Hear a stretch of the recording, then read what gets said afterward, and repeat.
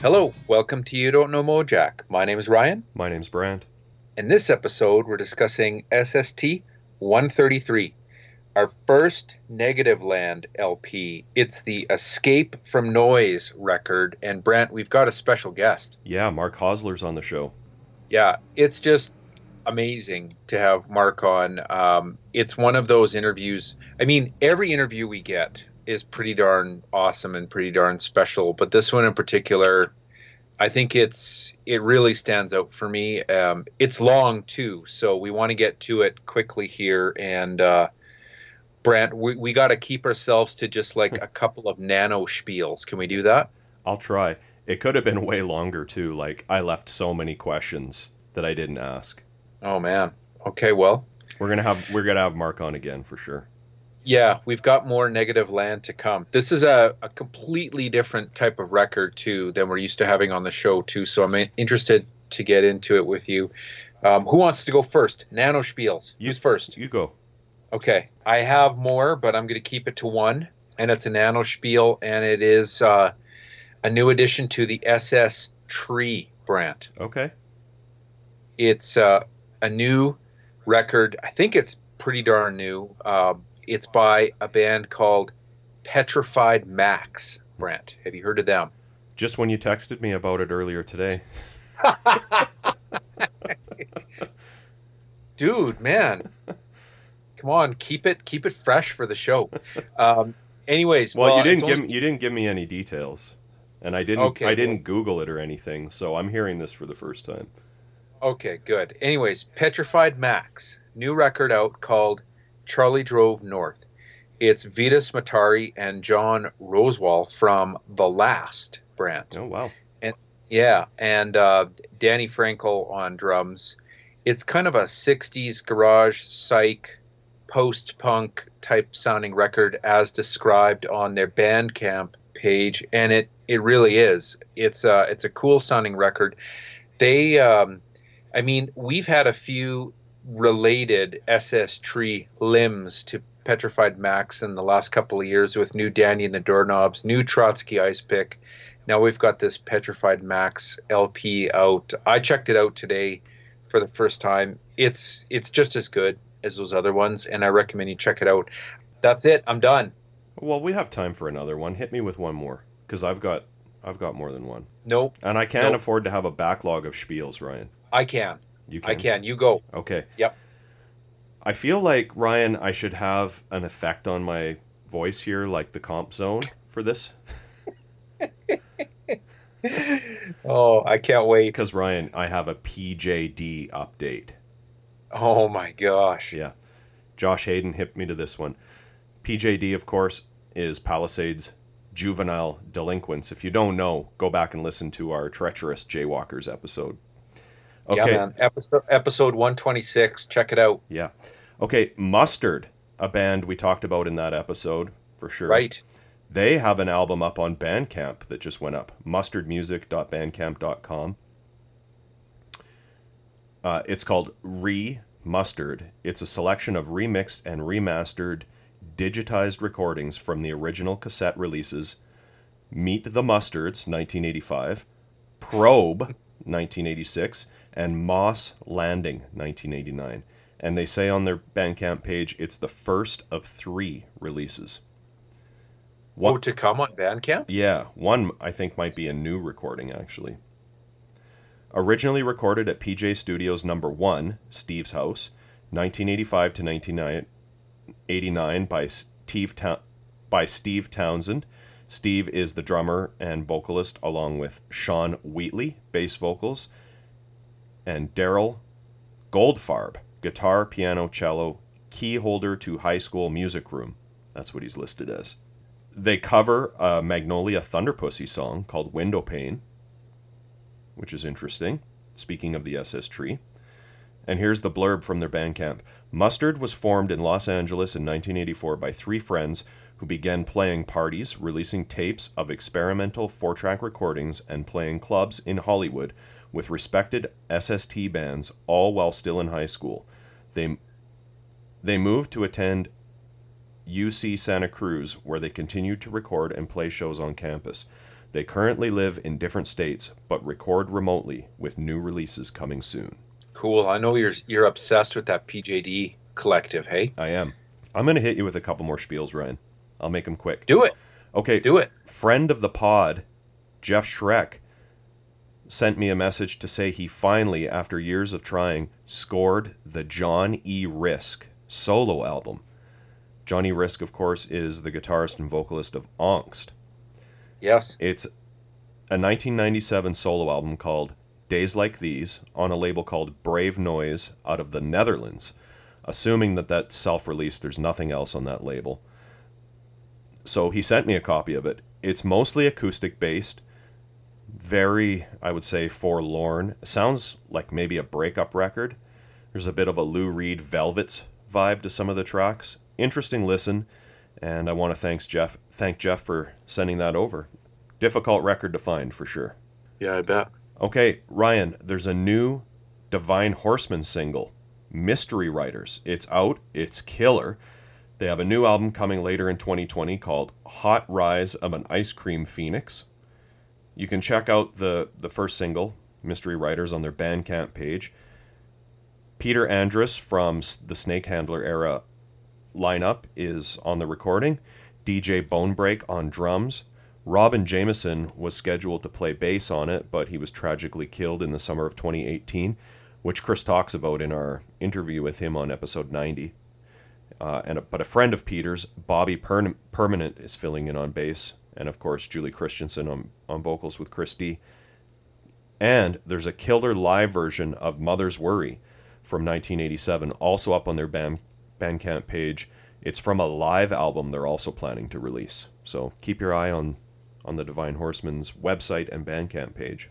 Cool. That's it. Right on. I'm glad you kept it pretty civilized there. Yeah. Let's get into some Negativland, Ryan. History lesson, part 1.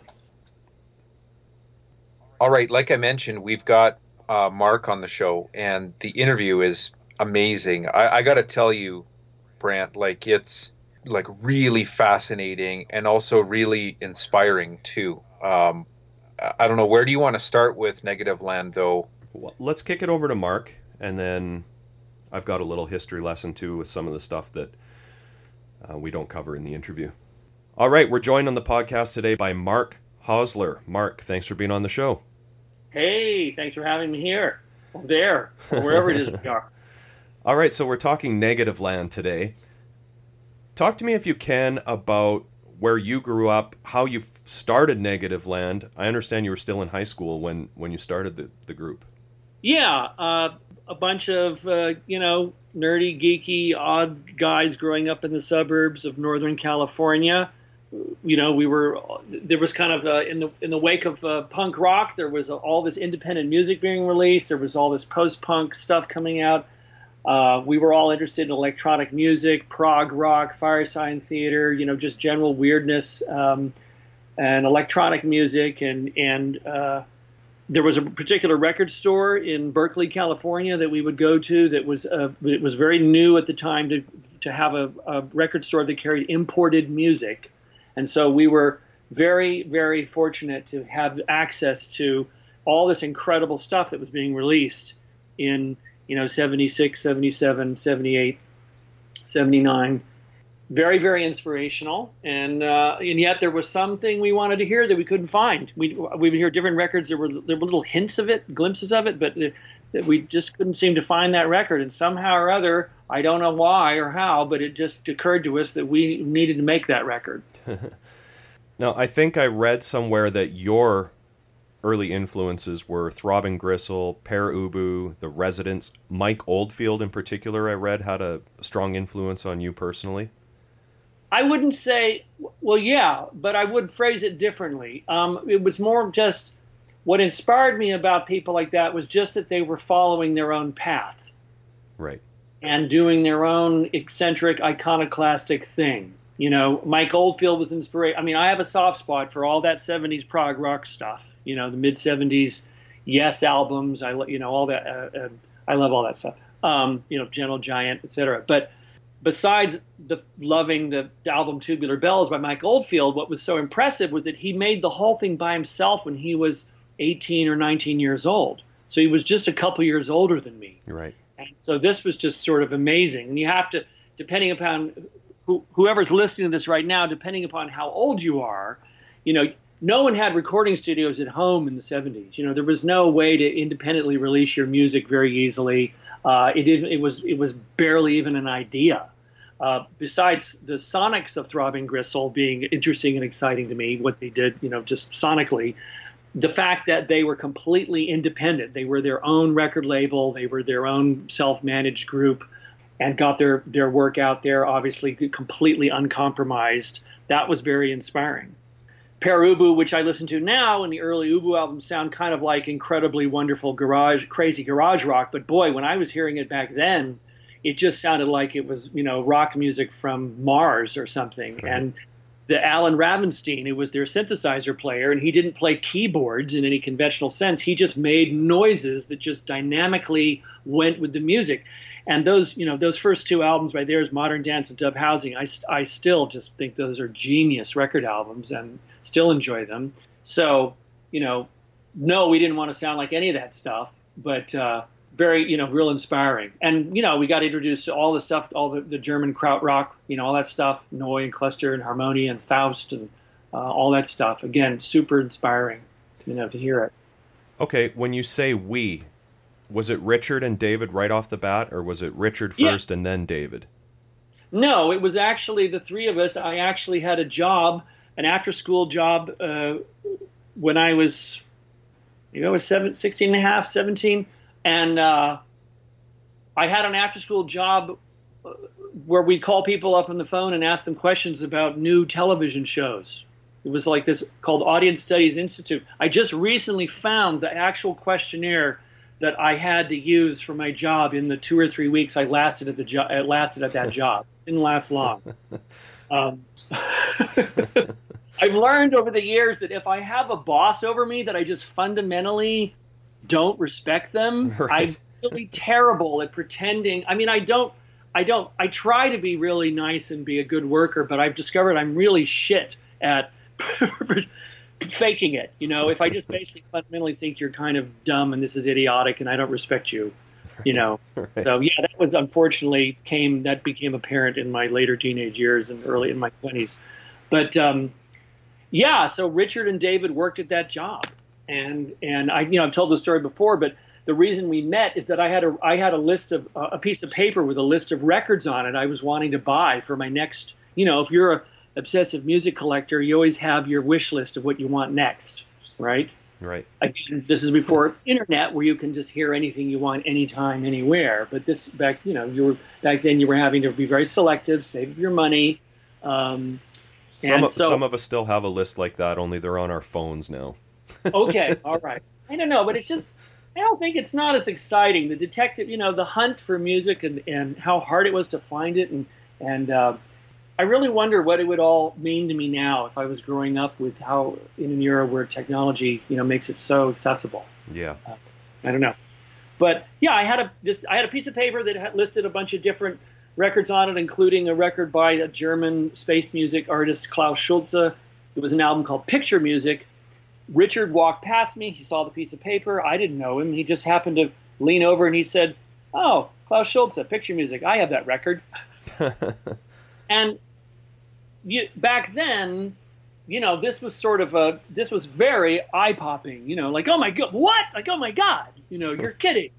How do you know who that is? Because nobody I know knows this. You can't even buy these records. There's one record store in the Bay Area where you can even buy this stuff. Right. So it was just, I was instantly intrigued. And then I think the same day he introduced me to another gentleman who had a very unusual way of speaking, David Wills. And I remember for a split second, I wondered whether he was putting me on or something. I didn't know what was going on, but I quickly realized, nope, that's actually how this guy really is. And imagine getting those phone calls from him with the telemarketing questionnaire.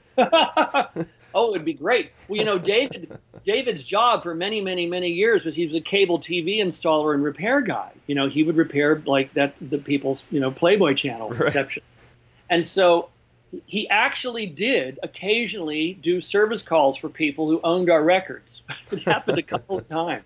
And they would say you're the we know that voice? Yeah. In fact, one time, he said, I just did a service call of someone who had the poster from a Big Ten A place, on their wall. And I didn't know what to say. Okay, so the three of you. Yes, so we bonded, it's a very typical, teenagers bonding over shared love of strange music. So I had already been starting to do some recording in my bedroom. And it turned out they also did home recordings. And David knew how to make tape loops, where you take a razor blade and a reel of piece of a reel-to-reel tape, and you cut it and you tape it one end to the other and make a loop and play it on a tape deck. Right. And he knew how to make echo. Now these were all very, very exotic, amazing, magical things to me. And even then, David had something called the booper, which is absolutely astonishing noise-making device, which is all built on principles of feedback, modulating feedback in different ways, but it makes all these alien electronic insect noises that are quite funny. Right. And we still use that to this day. I mean, that instrument is part of what Negativland does. Over the years, there's been more built. I think we have about 10 of them now, I think, but they're all quite different. Yeah. So all of this stuff is just, you're growing up in this pretty banal suburban culture. You're getting the shit kicked out of you by kids at school. And you retreat to your own little secret world. And in this case, for me, it had been making animated monster movies, and then I got into movie soundtracks, and that led me into learning about what did I got to soundtrack to Sorcerer by Tangerine Dream. Right. That was a big inspiration to me. I didn't know what a synthesizer was. I thought a Stratocaster was some strange instrument that made this particular phasey, whooshy, echoey sound, because I didn't understand about effects boxes and pedals, how you put one thing into another to process the sound. It was all very mysterious. So yeah, that all kind of led me down the path to discovering that record store I mentioned, which was called Rather Rip Records, and then meeting Richard and David. And they also turned out, I don't know if they knew about that store or not, but so we just started hanging out, and they were doing recording, I was doing it, so we just started, collaborating and sharing gear and going over to each other's houses. And one thing, that just kind of grew and grew. And then Richard took a cassette of what we'd been working on. He played it for a guy who owned a little record store in the suburbs in Walnut Creek, California, next to Concord, California. There was a store called, I believe, the Record Exchange. This fellow named Bill Burkhardt heard it, and he said, "That's really interesting. You ever thought of making a record out of that?"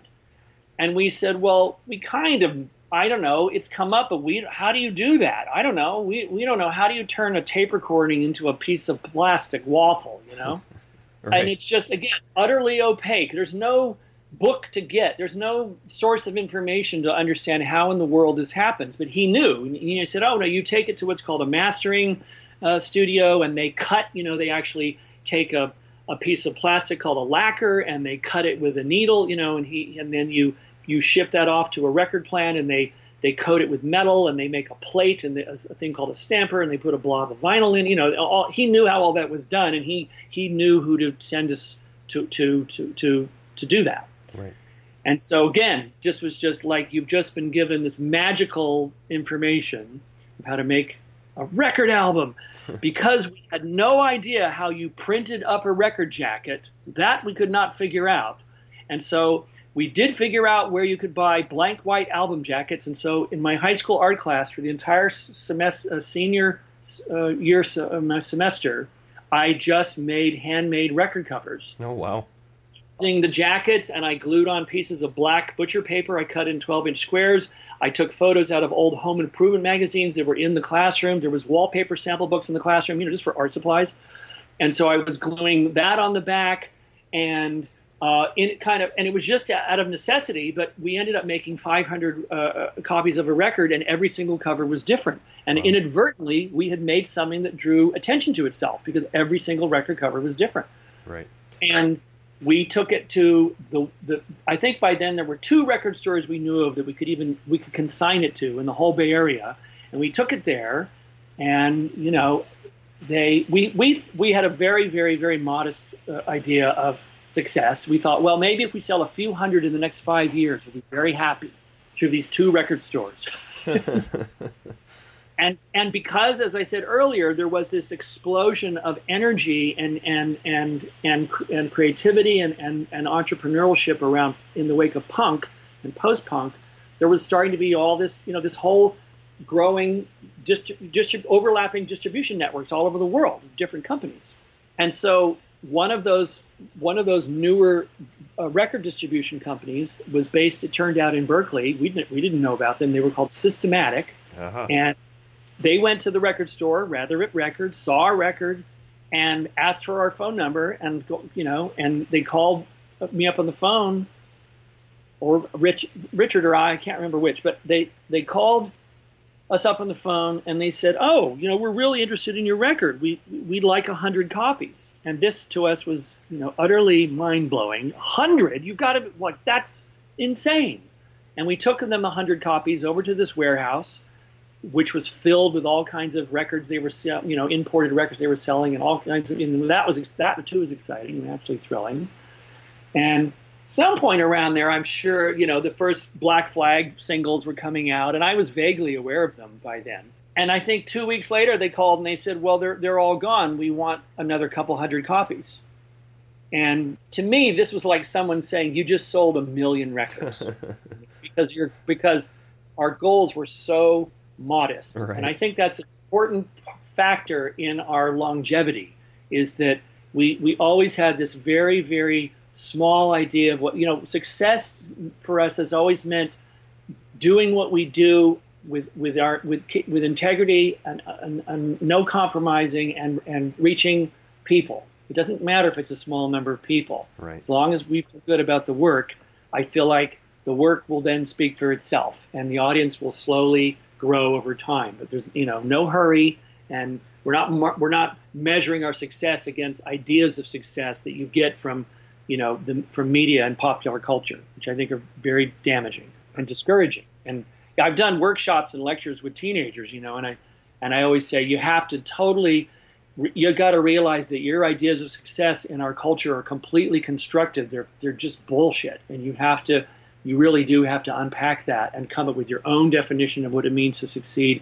in whatever you're doing in life, as a person, in your work, creativity, your job, whatever. But anyway, they said, "We want 200 more."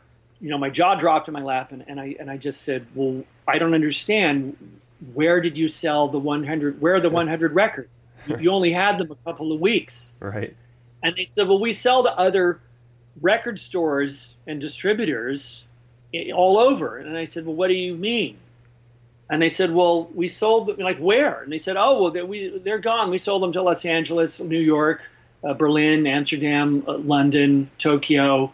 And I was just completely freaking out, with excitement. And of course, I think I said, "Did you sell them to Rough Trade Records in London?" Well, he's like, "Yeah, sure." Oh my God! Because that was like Mecca. That's the pinnacle of amazing. And Rough Trade was a great role model too, because that record label was I didn't like everything they put out, but it was so eclectic. Right. If their early stuff, Dr. Mix and the Remix and Cabaret Voltaire and the Raincoats and I don't know, Scritti Politti, and it was so diverse, and that was always very, very inspirational to me personally. So, it went from us feeling like we triumphed to even do anything in this, growing up in the culture we grew up in, and being very happy if we could go to our grave with having made one record album. Right. And now I'm talking to you, that record came out 40 years ago this May. Wow. And we're still doing this weird shit that we do. So you put out the self-titled album. You do Yes. another one, Points, in 1981. When does Ian come into the picture? Oh, I'm glad you asked that. Ian heard the first record album we made, and it was basically, it's what he had been wanting to hear. It's like we were making the music he wanted to hear someone making, and he actually was very proactively tracked us down. Probably wasn't that hard, but he tracked us down and got our phone number, and he wanted to meet all of us. Right. And come out. And where was he? He was living in Oakland. Okay. And so he came out to the suburbs, and there is a recording that we have that it is the first time he ever visits us. He recorded the entire day that we're hanging out. Oh, wow. And there was a recording. He had a little reel-to-reel portable tape recorder that he put on a very, very slow speed. And there is a recording. I don't know if it'd ever be interesting for people to hear, but it's like 6 hours long, and it's called, A Day Within Negativland. And it's Ian's first visit with us, where we're hanging out. I think we go get pizza. We go walk around the train tracks and talk. And very amazing little time capsule. Okay. So at this point, Richard, David, and I are all living together in the same house. We've all pulled our gear together to have a better recording setup. And so Ian's on the periphery of this. And as Points is being made, we have 3 tracks that we want to put on the record, but none of them seem to be quite there. And Ian says, I've been doing more experimenting with cutting up tape, splicing up tape as a way to compose music. Can I take these 3 tracks and can I take them home and can I cut them up and just, chop them all into pieces and rearrange them? Right. And I said, yes. And he came back with something, and that's a track on that album. It's the beginning of side 2. It's called Babak de Babk. And the reason it's called that is pretty dumb. It's simply, there were 3 pieces, A, B, and C, and all those letters are just showing you the way the piece was structured. That's it. Okay. Not very clever. But he did that, and I think we continue to work with it. Once he'd done that, he did kind of a first pass, and then we worked on it some more.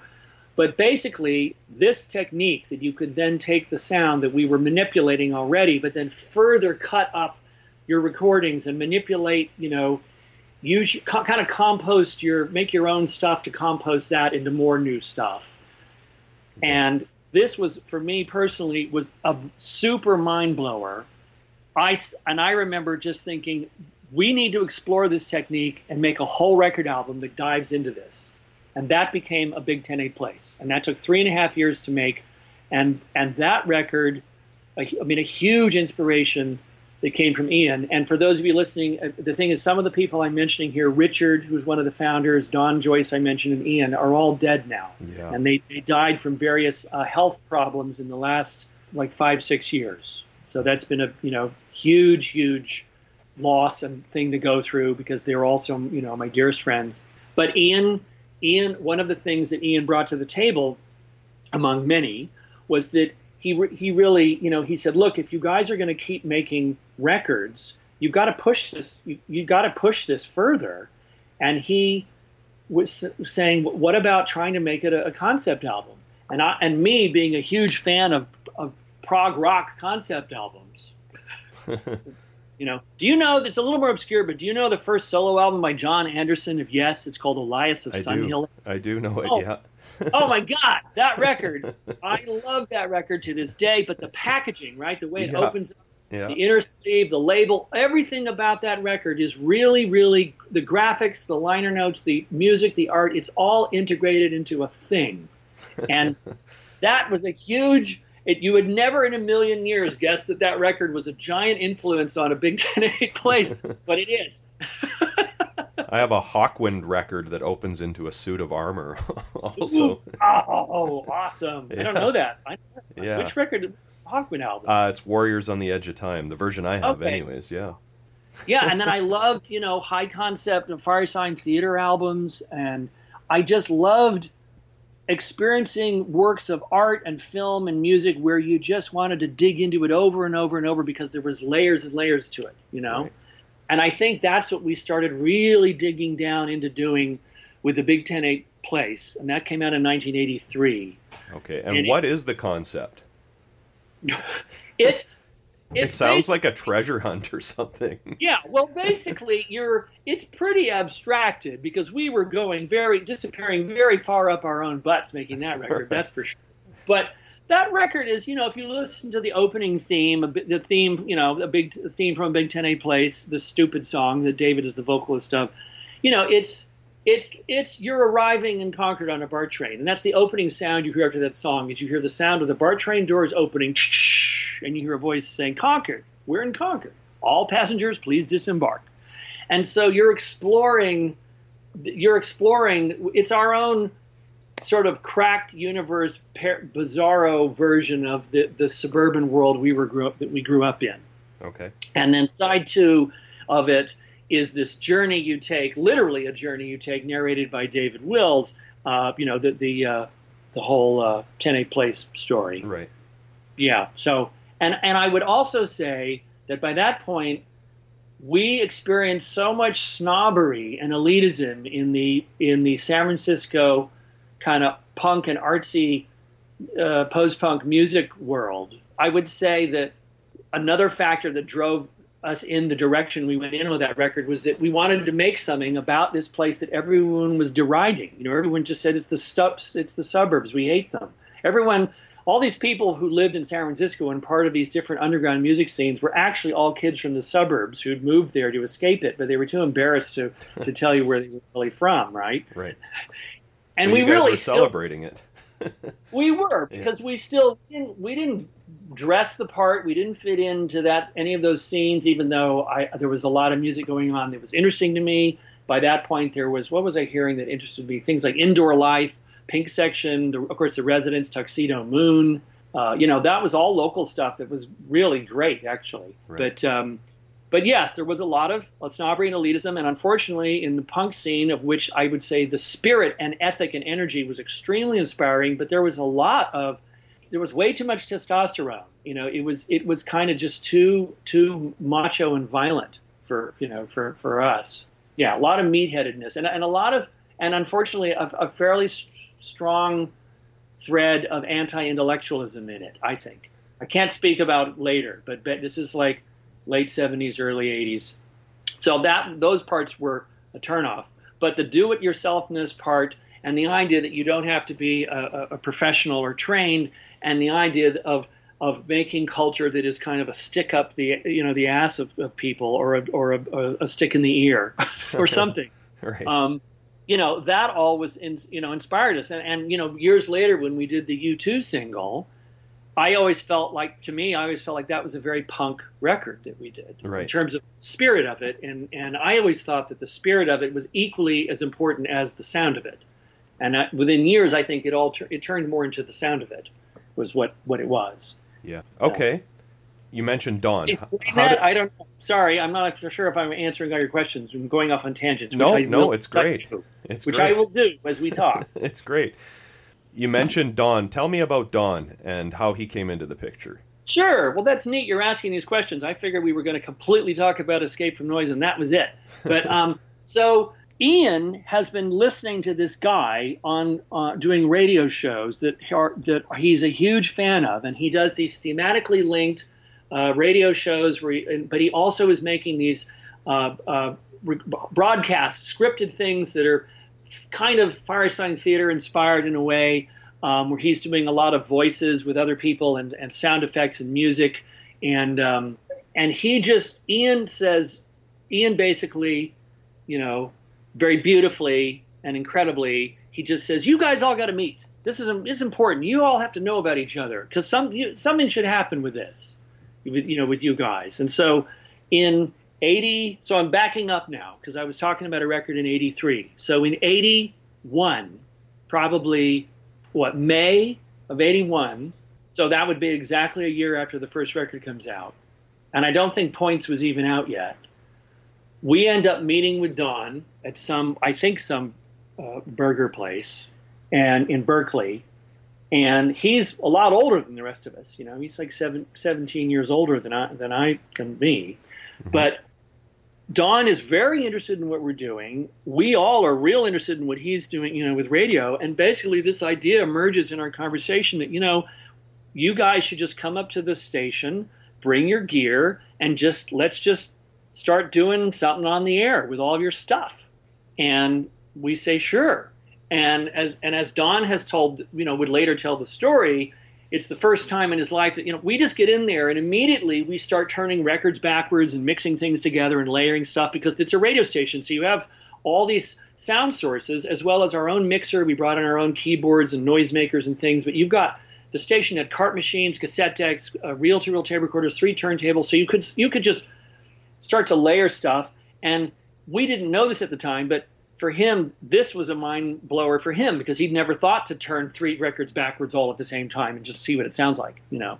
The whole studio as an instrument concept. Exactly. Yep. Studio is an instrument, and I kind of instinctively, that's just what we did from the moment we walked in there. And Don was so... You're like kids in a candy store, I'm sure.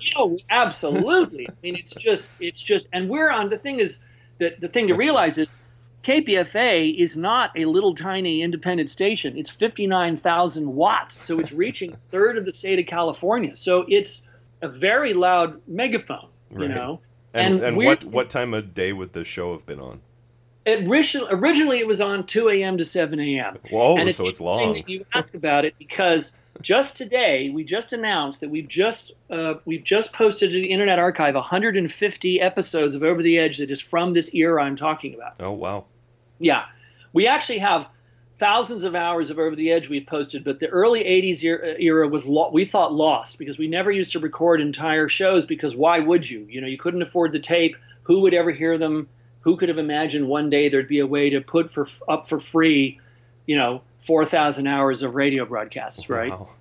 Well, now, of course, there is. And we worked with the Internet Archive. And, yeah, before Don died in 2015, we put up as much as we had at the time of Over the Edge, the radio show. So would you improvise for a while and then, like, stop and do something different, like play some records, or was this... Like no. What was the concept of it? How did it? All improvised. It was all improvised all the time. But we had things sometimes. I mean, it evolved. It's noise, sound, music, scripted characters, and really the key magic ingredient was that we could put phone callers on the air, and we would let them do anything they wanted, and they could make noise and sounds, but they could interact with us. We could play voices at them. We might have a weird conversation by how we play tapes. We might loop their voice and play them back themselves. We could put 2 callers on at once, one in one ear, one in the other. We could affect and process them. And very quickly, this whole alternate universe of characters and the Universal Media NetWeb, Crosley Bendix and C. Elliott Friday, the idea sort of evolved that the radio show was actually taking place in the future. Earth has been destroyed, and all that's left of mankind is living inside of a gigantic orbiting cube. And the technology and media in the future allows everyone to sort of jam with each other with old Earth media, and everyone's nostalgic for old Earth media. So they're kind of you're just sort of hearing whatever it is they're doing with this stuff. And this is the Universal Media NetWeb. Sounds like a blast. Yeah, and it was. And it was just, again, unbelievably thrilling. It's like sticking your finger in a light socket, and you could, and this is a sandbox where you get to just do anything you want. No one's going to, no one can stop you. And Richard started doing his Pastor Dick character and Dick Vaughn, and David would come in and do demonstrations of sounds and, I don't know, cover a microphone in saran wrap and put it in a glass of water and then do things with that. And, just all kinds of things happened. We pretended the show was canceled, and we did there's all kinds of hoaxes and pranks and things we did on the air over the years. So very inspiring. And so that started in, I think the first time we did it, I believe, was in June, or it was either June or July of 1981. And there actually are some recordings of those first couple of episodes. There's some fragments of it that are on the Internet Archive if you look up Over the Edge. Okay. But as I said, there's now literally hundreds and hundreds of shows up there, and there will be more. We have about another 400 that we've rescued from the darkness where we thought they were lost. Right. Basically, what it turns out is that all the shows in that era that we weren't recording them, we ended up discovering that there was a few people listening who were recording them at home and saved the tapes. Wow. That's how we have them. And so Tim Maloney is kind of a satellite, member, part of the Negativland family, very much so. He's a wonderful, wonderful guy. He has been digitizing all this stuff from cassette over the last, it's taken him a couple of years, actually, to finish it. It's incredibly time-consuming, but a labor of love. So we just got to, just debut this just today, that we have all these new shows. And it's stuff, wow. I mean, it must have been amazing for you to hear all that, especially considering you've lost some of your friends over stuff that I'd forgot about. And again, we just were, we were having an enormous amount of fun doing what we were doing. So, yeah. So Don basically, the thing with Negativland is I can't say we've ever had anyone really join the group or leave the group. It's just that people gradually, just organically, get more and more and more involved in whatever way they want to be. And at some point, it's kind of like, well, I guess you're kind of a member of the group. And since in 1989 we stopped saying who was in Negativland, right. One of the unintended consequences of that was that it meant that we're not really we're not defining to the public what your role is, so we're not even defining it to ourselves. So there's people involved with the group doing graphic design and animation, all kinds of stuff, and I really consider them to be definitely part of the extended collective, but when they're working on a project, they're just as much a part of the group as anybody. I was going to say, it's almost an art collective like Gwar or something like that. Yeah. So, Dan Lynch, Sean Wolf, over the years, Sean Tejirachi worked on some things. It's always very, very respectfully collaborative when we're working with people. And then some of us are more involved with the day-to-day nuts and bolts of all the bullshit that it takes to run this and have a record label, run mail order and all that stuff. Right. So and herd, that's one of my jobs over the years, definitely is a cat herder. Right. Well, every group needs one of those. Yes. Drives me insane, but okay. So we're getting close to Escape from Noise. When does Chris Grigg come on board? Oh, Chris Grigg is involved from the very beginning. Yeah, absolutely. And he's not so much on the early records, but he's part of the live shows from the very beginning, and but he's part of Over the Edge. Yeah, he's part of everything. And then eventually what happens leading up to Escape from Noise is that Don, Chris, and I all move in together, and we pool our gear, and Chris ends up getting an 8-track reel-to-reel tape recorder. That's a giant leap because we were only working with 4 tracks, and because we've really honed our skills of sound and noise manipulation through tape splicing, making a Big Ten 8 place, the next step is, well, let's take these skills we're developing of manipulating found sound and make something that's more conventionally musical, that is has a somewhat more pop quality to it in our own weird, fucked up way. Right. And that becomes Escape from Noise, and that takes 4 years to make. Yeah, I was going to say there's a gap there. So. Oh yeah, we're working the whole time on these things. They're just incredibly slow to make. We're incredibly critical of what we do, and we don't care about producing work on some, treadmill of, you got to get a new album out, boys, every year so you can tour, or whatever. Plus, you're doing Over the Edge, I'm sure, that whole time, which would have kept you pretty busy. And that keeps us busy too. Yeah. But then Over the Edge, we begin to realize, is a laboratory for us to try out ideas that then turn into tracks on record albums. Right. Or it's a laboratory for stuff that turns into live performances. And they all start to influence each other. And part of what's happened with the, in October of 2019, we put out the album True False. And we have a new record in the works that's coming out, we hope, this year. It was supposed to be out by now, but because of, COVID-19, it's not. Right. But the next album we have is actually the sequel to True False. It's called The World Will Decide. And both these albums are just filled with stuff from those days, the early Over the Edge days, because all those things, all the bits and pieces that went into making each episode got saved. Right. So the raw chunks of sound and found voices, they all got saved in boxes, and they're all labeled. And so when Ian died, then Don died, then Richard died, we started going through all the old stuff because there were so many golden nuggets in there that needed to be heard. And I'm talking about just, a phrase, a word, right. Just little noises, but all just incredible stuff. And they were all things that came from they were the things that were of interest to each of those individual people. So each of us has everyone in Negativland is kind of a different something about what we're drawn to. And then the way we all combine it becomes the stew that makes up what we are. And so, though Don was no longer with us, in the living, in the flesh, we could just stick him into every track, Right. Tons. I mean, there's hundreds of bits of him are all over True False and all over The World Will Decide. Hundreds and hundreds of bits, and then all kinds of chunks of stuff of Richards and stuff of Ian's. And so it really felt like, and I've explained this before, but it really has felt like they're with us as we make these records. Yeah, they're that's there. cool.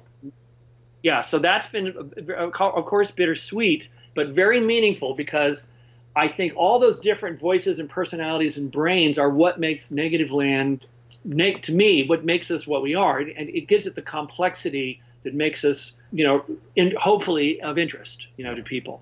Yeah. So that was, real important that we had all that stuff. And a shout out to Taylor Jessen, who spent a year digitizing all of Don's old our tape archives for us to use to make new records. It's a very takes a village type thing to do what we do. No kidding, yeah.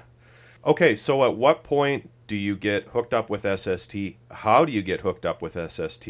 And when do you know that Escape from Noise is going to come out through SST? Yeah, okay, well, again, we're doing deep dives here, right? So this is...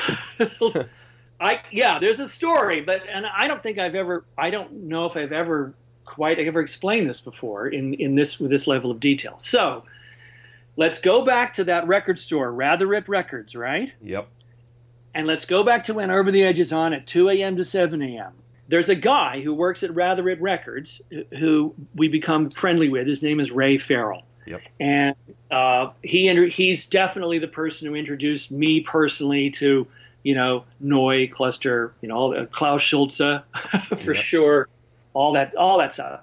And Ray ends up getting a radio show on the same station we're on, KPFA. He gets a really great time slot, midnight to 3 a.m. on Thursday nights. And in fact, he asks me to make his theme music for his show, which was called Assassinating Rhythm. And I made a very Neu-ish sounding track for him that actually used the name of his show in the track. And that was the theme for his show.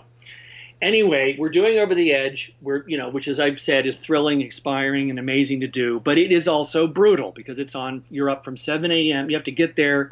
You leave your house about midnight. You set up, and by the time you're home in bed, it's 9 in the morning. Don's the only one who really lives the schedule. Like he would literally just sleep during the day, so that when he did the shows, he was always bright-eyed, bushy-tailed, etc. Right. We were not. So Ray ends up getting a job working for the SSC Records in Los Angeles, and he's going to move to LA. And I find out about this. And the thing is, KPFA is a place where if you leave your time slot, there's going to be a giant power struggle over who gets it next, Right. A lot of weird power struggle, backbiting, and I don't know. It's just a lot of nonsense that we didn't want to ever get involved in. So I find out that Ray's going to leave. And we know that the music director of KPFA, who's also an avant-garde composer himself, his name is Charles Armakanian, we know that he really likes what we're doing on the radio, because he appreciates that we're doing what, as you described it, using the studio as an instrument. So he's very supportive. And I go to Ray and I just say, Ray, I want to talk to Charles, and could you not announce that you're leaving your show? Because there'll be this shark feeding fest over it, I want to go to Charles and I just see, can we just quietly move Over the Edge to your slot? Just do it. Right. And it's not kosher, but let's just see if we can do it. And Ray says, sure, of course. And Charles Armakanian says, oh yeah, sure, we can do that. That's what happens is we end up doing, you'll see it in the shows we posted. We do a show in 1985 it's called The Last Ever Over the Edge. And the whole show is us saying we've been canceled, we're leaving the air, we're never coming back, it's totally depressing, this is just horrible. And then at a couple minutes to 7 a.m. when the show's about to go off the air for the very last time, we get a message saying, oh my God, we've been granted a new show and a new time slot. We're moving to Thursdays at midnight. And that's how we made the move. I just found these old pictures of Ray in Rather Rip Records I took because in my high school class I was learning to do silkscreen, and I silkscreened him a Neu T-shirt with the word Neu with the exclamation point on it. Yeah, and I have a picture of him opening them up and looking at it. And, yeah, it's very cute.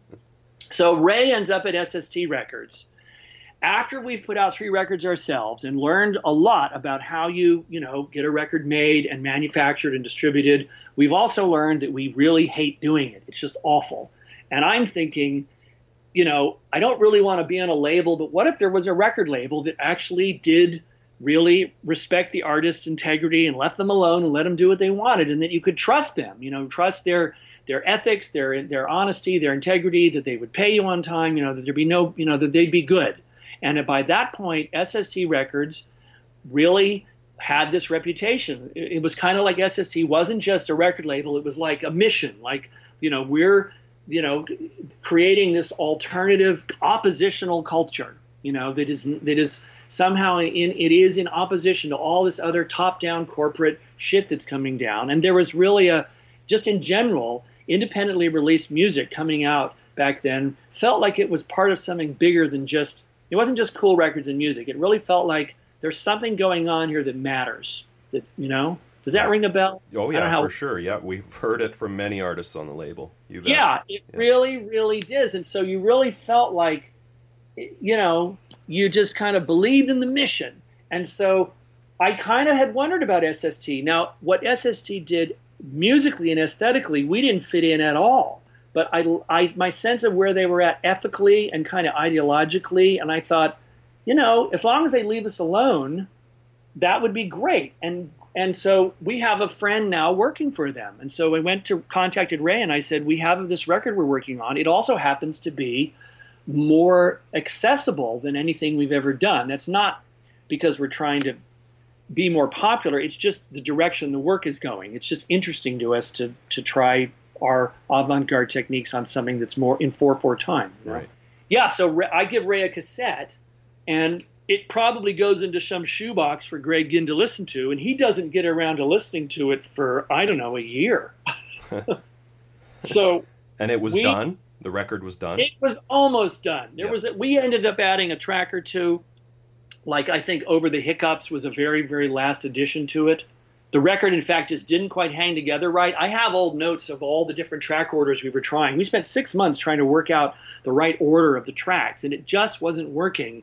And then when we added in the Over the Hiccups, which is the little girl, I was a preschool teacher at the time, so it was one of my students trying to sing Over the Rainbow with a very bad case of the hiccups. And it's a very adorable, cute recording. It is, and added that in, suddenly all the other tracks fell into place when we added that into the mix. I don't know why.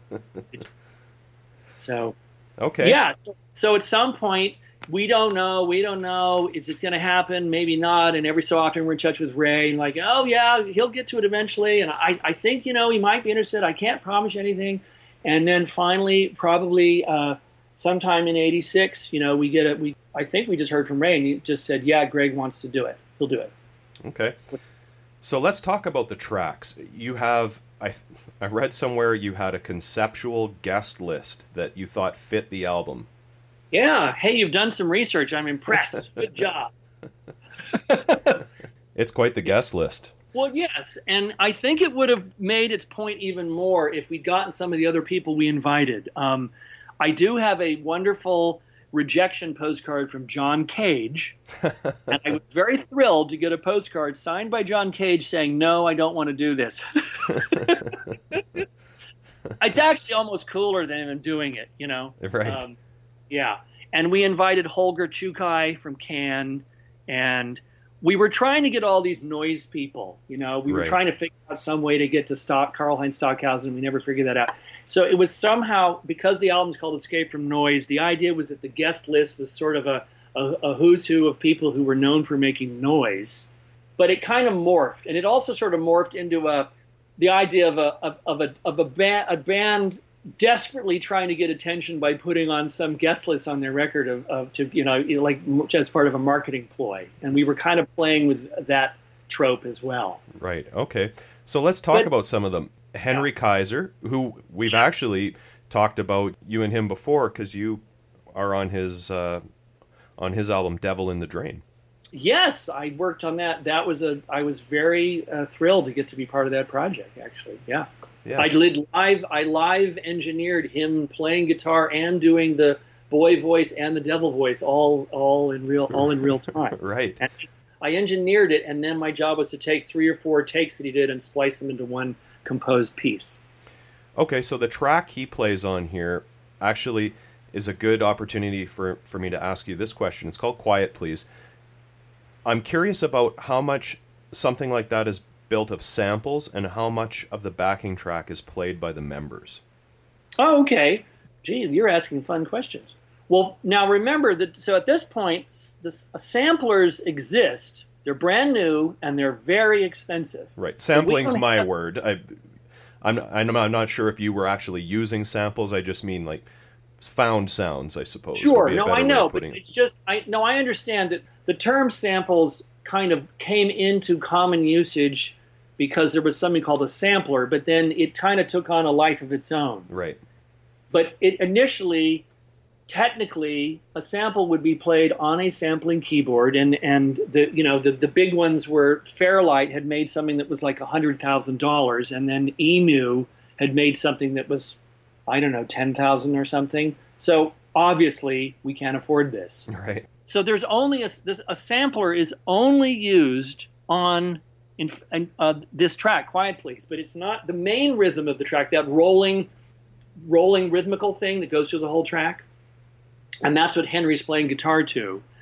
That is from a Nina Hagen album. Okay. I think it's called New York, New York, and I'm forgetting. I think it's the last track on side 2. That's if my memory is correct, but I can't remember the name of the track right now.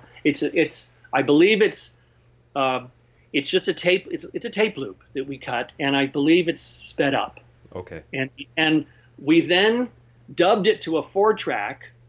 And on the other tracks, we stuck cartoon sound effects. So the sound effects were in the loop, in sync with the loop. And this, again, was a very, nowadays you can do all this incredibly easily, with your sequencer and your laptop, it's nothing. But to take found cartoon sound effects and have them rhythmically synced to a tape loop, which we stole from another record, was very challenging to do and very exciting when it came together. I was going to say, your way sounds way more fun. Yeah, well, it's certainly challenging. It's like you're trying to, I don't know, build building from scratch. Yeah. The different guitar parts come in there. I think some of them were recorded at half speed and then played back sped up.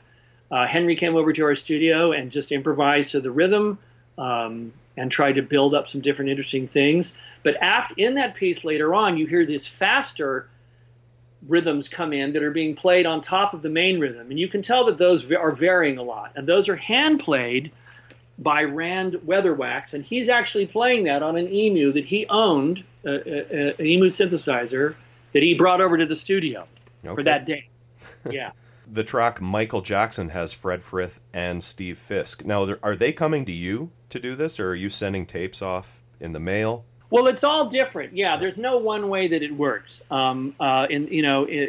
Henry came over to our studio.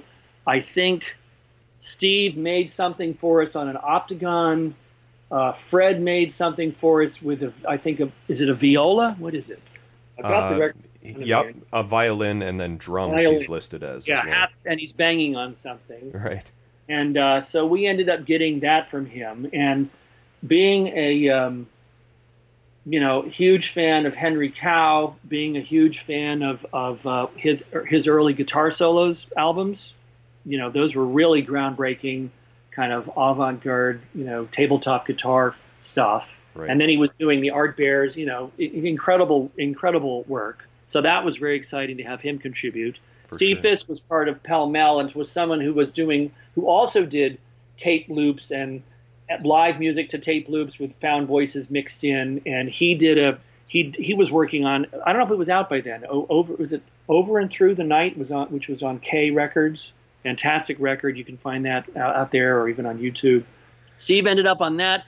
And then the Michael Jackson, it's a religious preacher. Is it Elizabeth Clare Prophet? I'm forgetting. There's even there's a website that actually people figure out who you sampled from, right, and people listed it. She's casting out kind of demons, in some way in the music industry, and as part of it, she just listed off all of these different music stars, and including Cyndi Lauper. Cindy Looper. Yeah, we really like Cindy Looper a lot. And then when I was working at the preschool was located in the back rooms of a church, and I ended up once sneaking into the church library, and I stole some flexi discs that were in there. And the flexi disc had a recording of it had the little boy or girl saying, "Michael Jackson, look what you've done." Right. And that was on there. I should, by the way, just to back up a little bit about the Quiet Please track, where we sampled that rhythm track is sampled from Nina Hagen. In the 90s, Don ended up saying, Mark, you need to hear this. Don was a big fan of Nina Hagen, and there's a Nina Hagen record album where she samples from our track, sampling from her. Oh, really?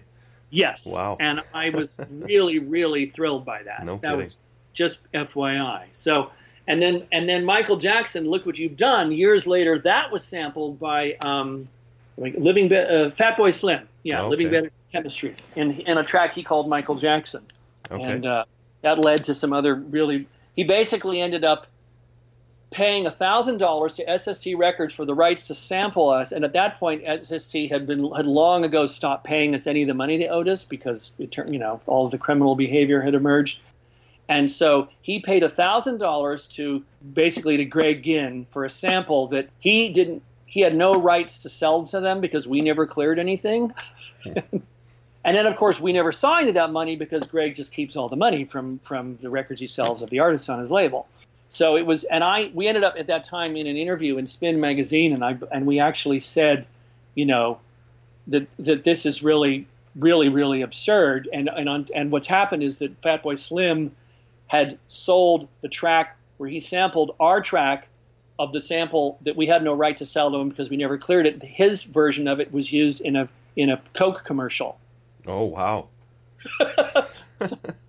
So we actually put out a press release about it because we thought, here's an example of how totally absurd this can get with appropriation and also the way inner workings of how the music industry just rips people off, No too. kidding. Yeah.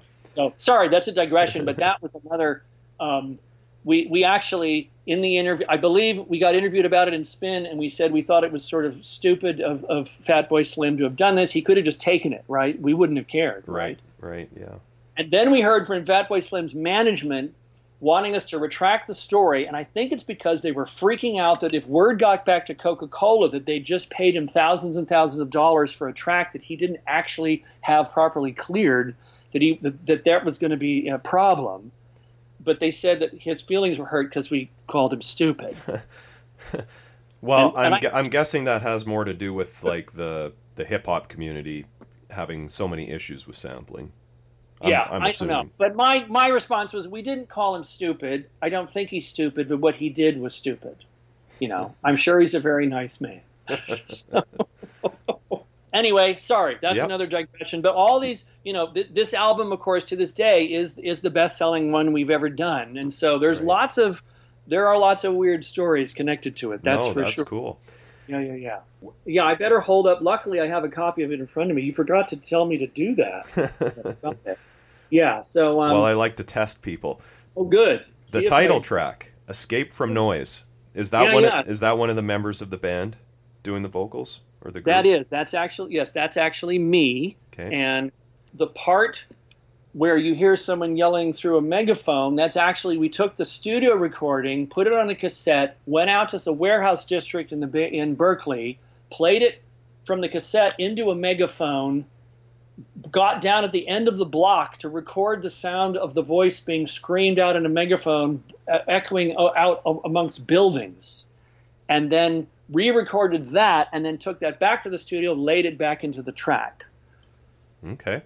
And I believe the rhythm track is an Oberheim drum machine that a friend of Ian's, had at Ian's job, and I basically snuck it out of the building for one afternoon so no one would know I had it because I had no permission to do this. And I didn't really understand how to program it, so everything I wrote into the drum part, no matter what I did, I could never erase it. So the drum part I came up with just from, brought it back to our studio, literally like went in the morning, got it, brought it back to the studio, tried to write something on it, barely understood the technology, recorded it, and then took it back to Ian's work and put it back to where it was so that the person who owned it never knew we took it. All right. And then that was a tape loop, which was then fed into a Korg MS-20 synthesizer, and simply the amplitude of the drum pattern triggered the synthesizer, and that became the sort of the weird it's weirdly syncopated in there, the bass line for that. So that's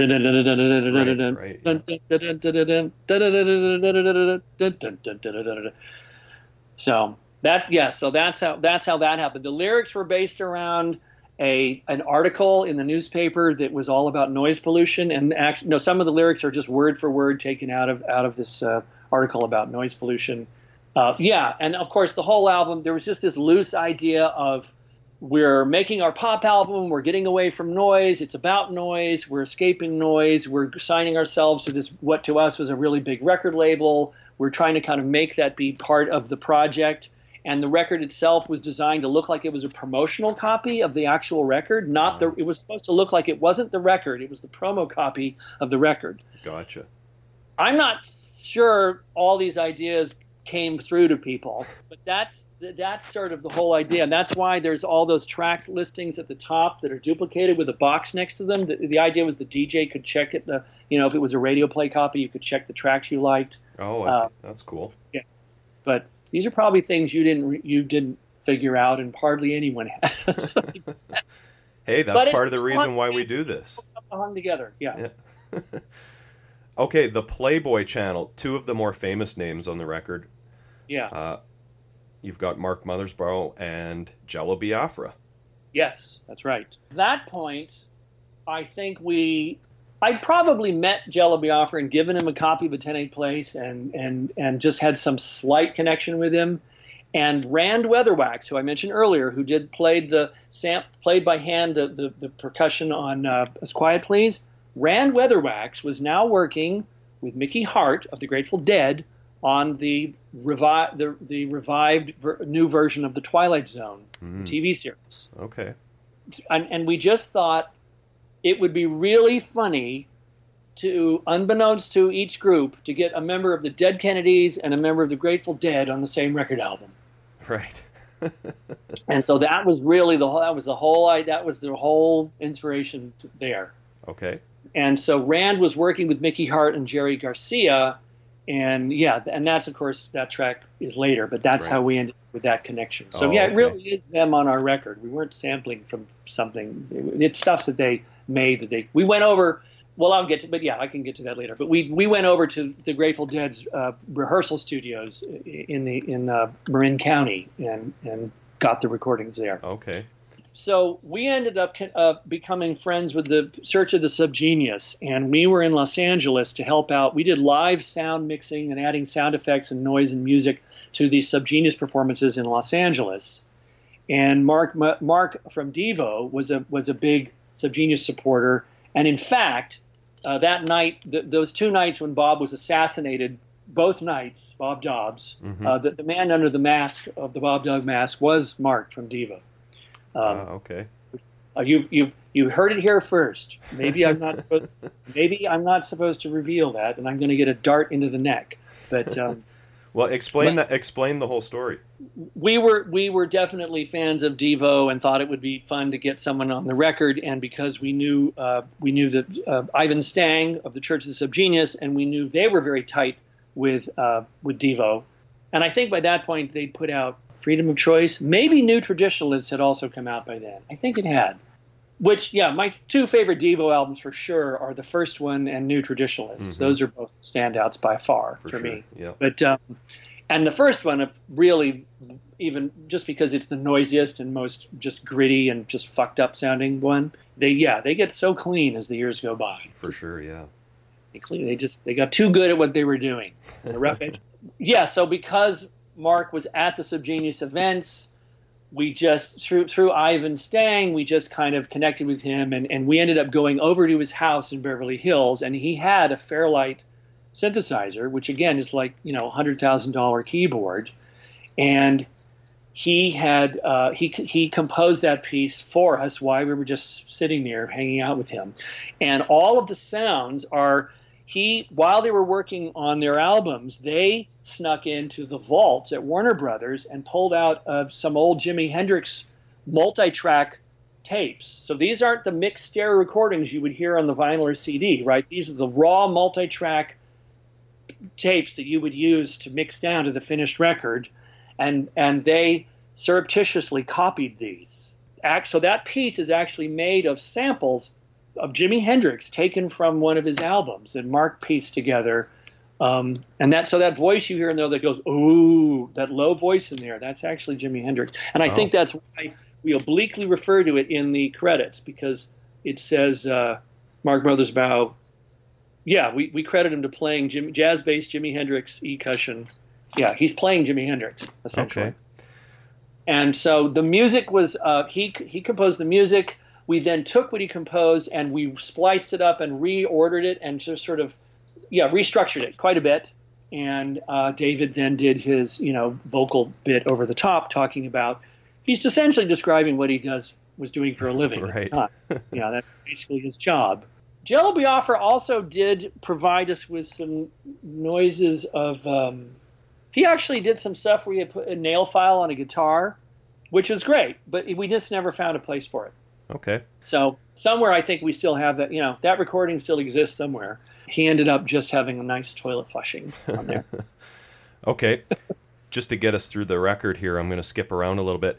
Oh, yeah, sure. However you want to do it. Nesbitt's Lime Soda song. I'm Sure. assuming that's just the group performing that song? Yes, correct. Okay. Yeah. What exactly is Nesbitt's Lime Soda? Well, haven't you heard of Nesbitt's Soda? No. Well, go look it up, man. Do your research. Okay. I have a bottle of Nesbitt's orange soda right here with me right now. Good luck finding lime. It may be challenging, but Okay. yeah, Nesbitt's is a brand of soda. The whole song is an ode to all kinds of different brands of different kinds of sodas.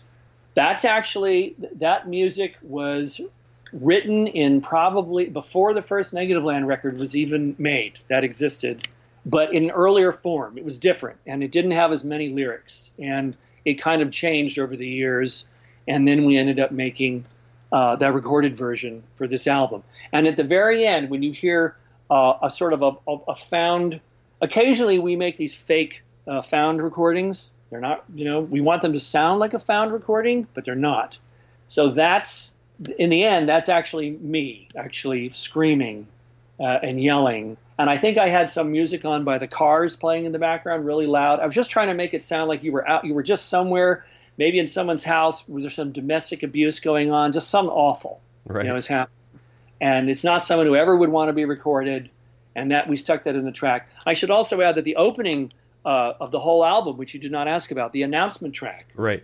Special designer song follows in 5, 4, 3, 2, 1.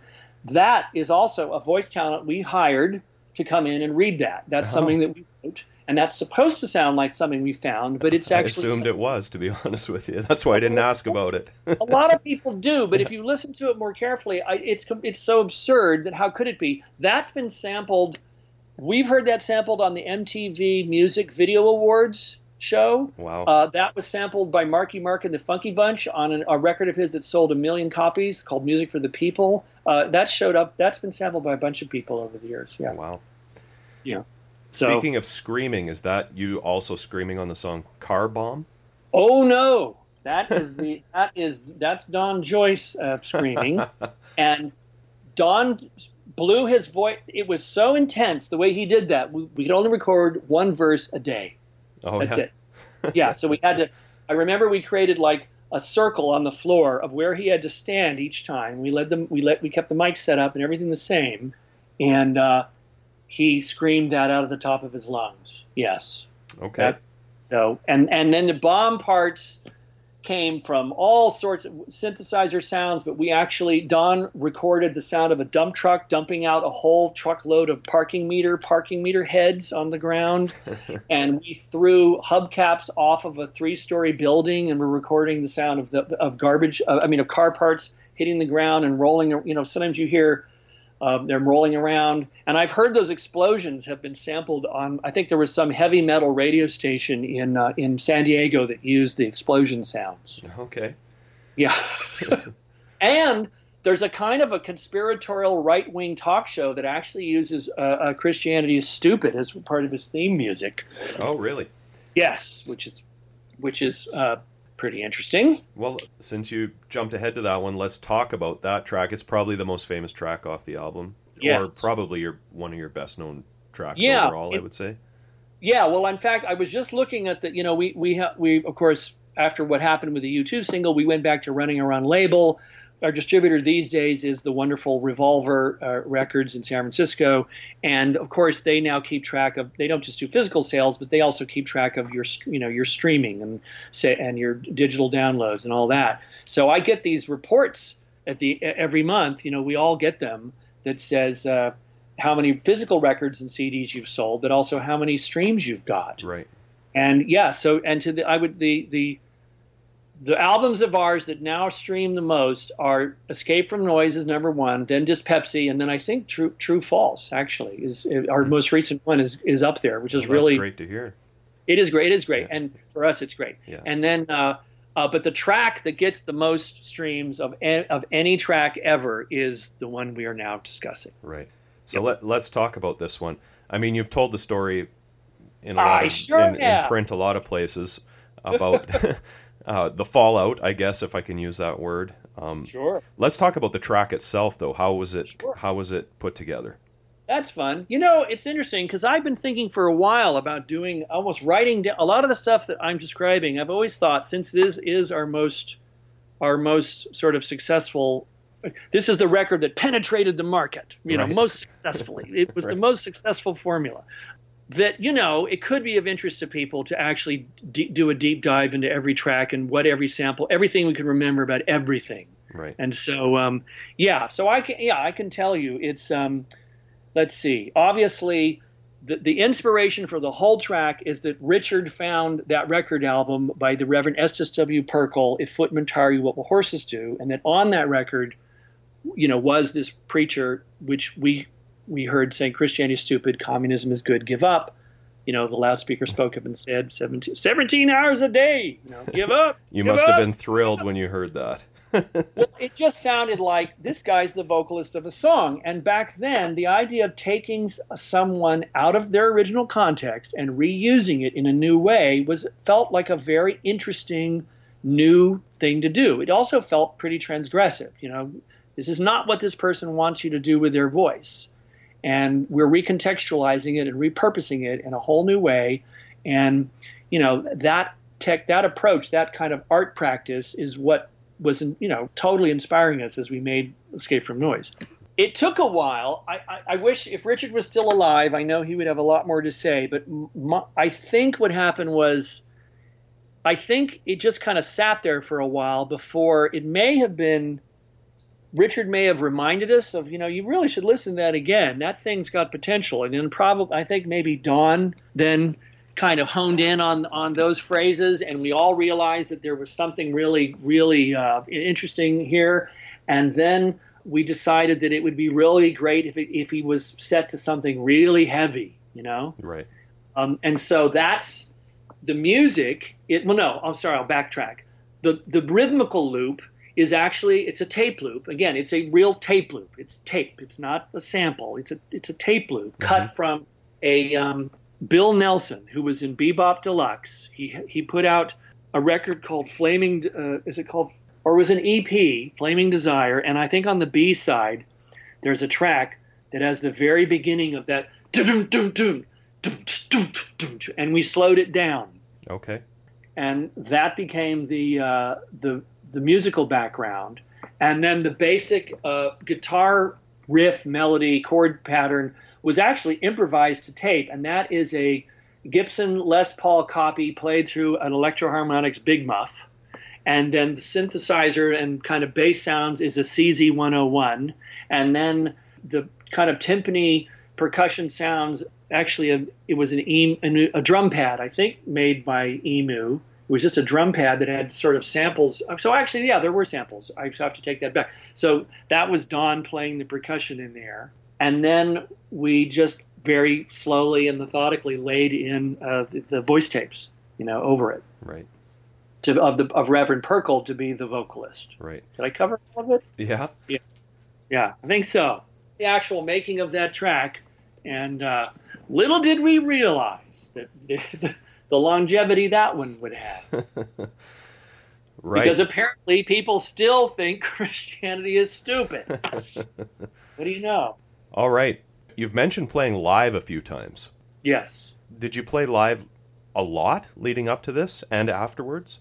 Oh, well, sort of. I guess the answer is we started playing live immediately after the first record came out. It was not our intention to do so, but a club in San Francisco in North Beach called the Savoy Tivoli somehow got our phone number and just called us and said, I think they assumed because we had a record album out, it meant that we were, quote, a band and that we played shows. Right.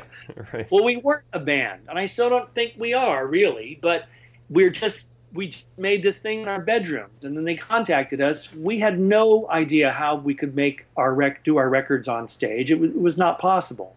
So from the very first performance we ever did, which I think happened, that summer after the record came out, we just started creating things to be played only on stage. And that's kind of, with some exceptions, an enormous amount of what we've done over the years is that the live shows were created just for live performance. Right.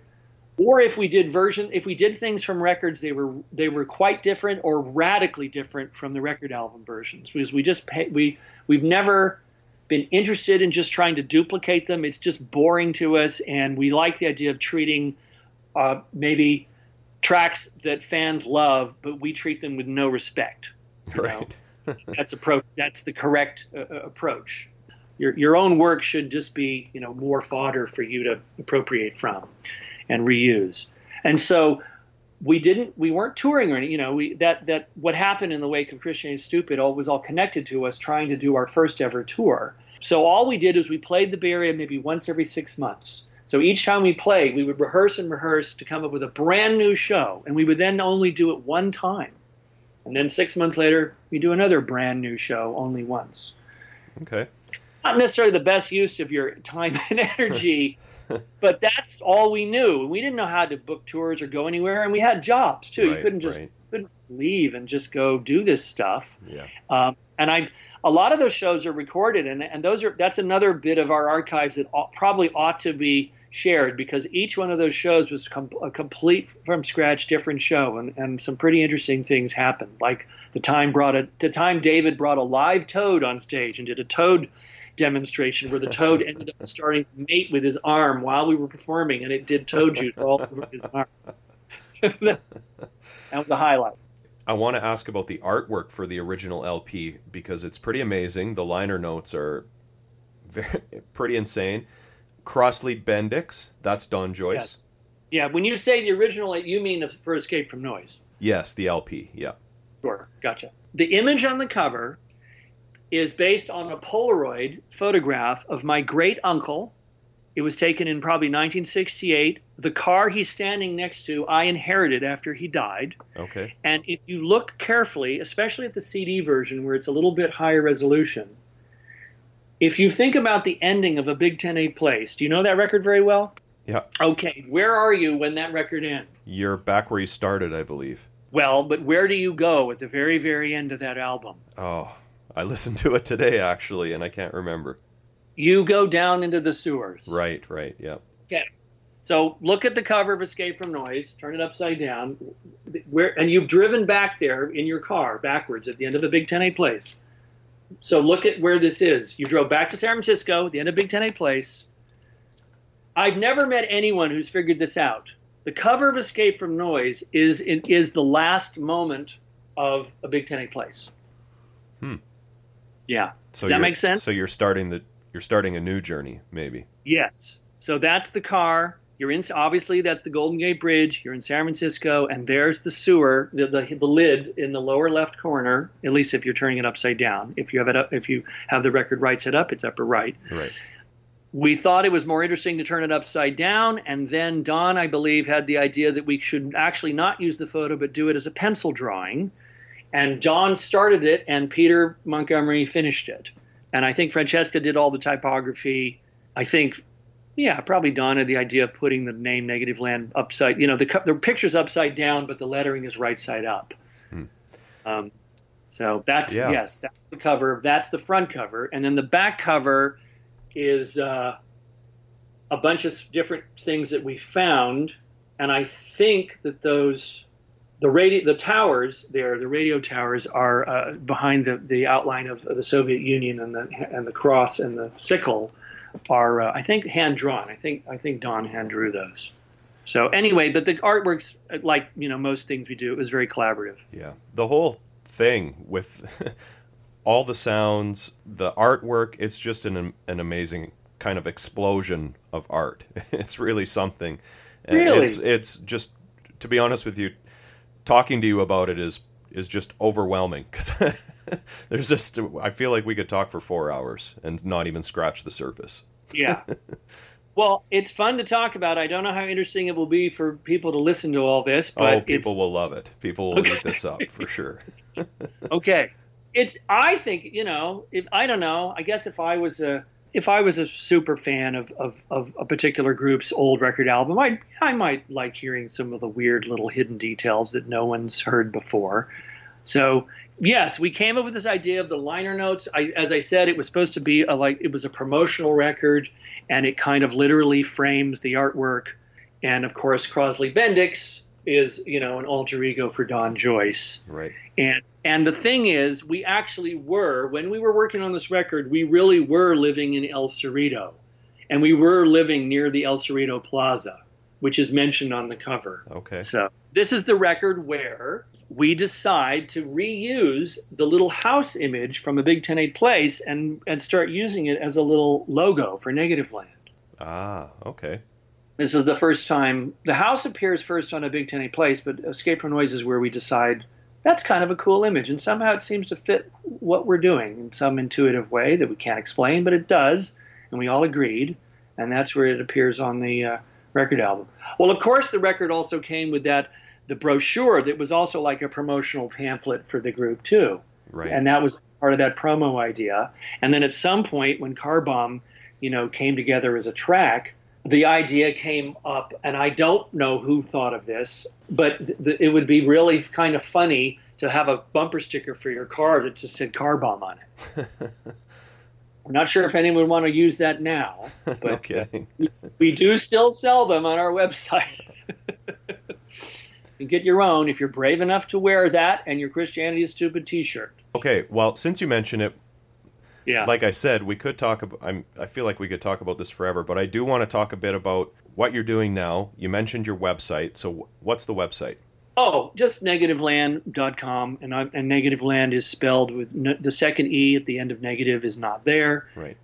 Though I think if you spell it wrong, you'd still find it. Somehow, after all these years, we keep finding what we're doing to be interesting. Yeah. It's kind of remarkable that it turns out that appropriating in collage, what else I could say about Escape from Noise is that it's a Big 10-8 Place is the record where we start to really realize that you can use collage. It's not just interesting. We're interested obviously in just the noises and the sounds, right? We just love putting funny noises together. That's part of it. There's a very hopefully a kind of a childlike sense of play.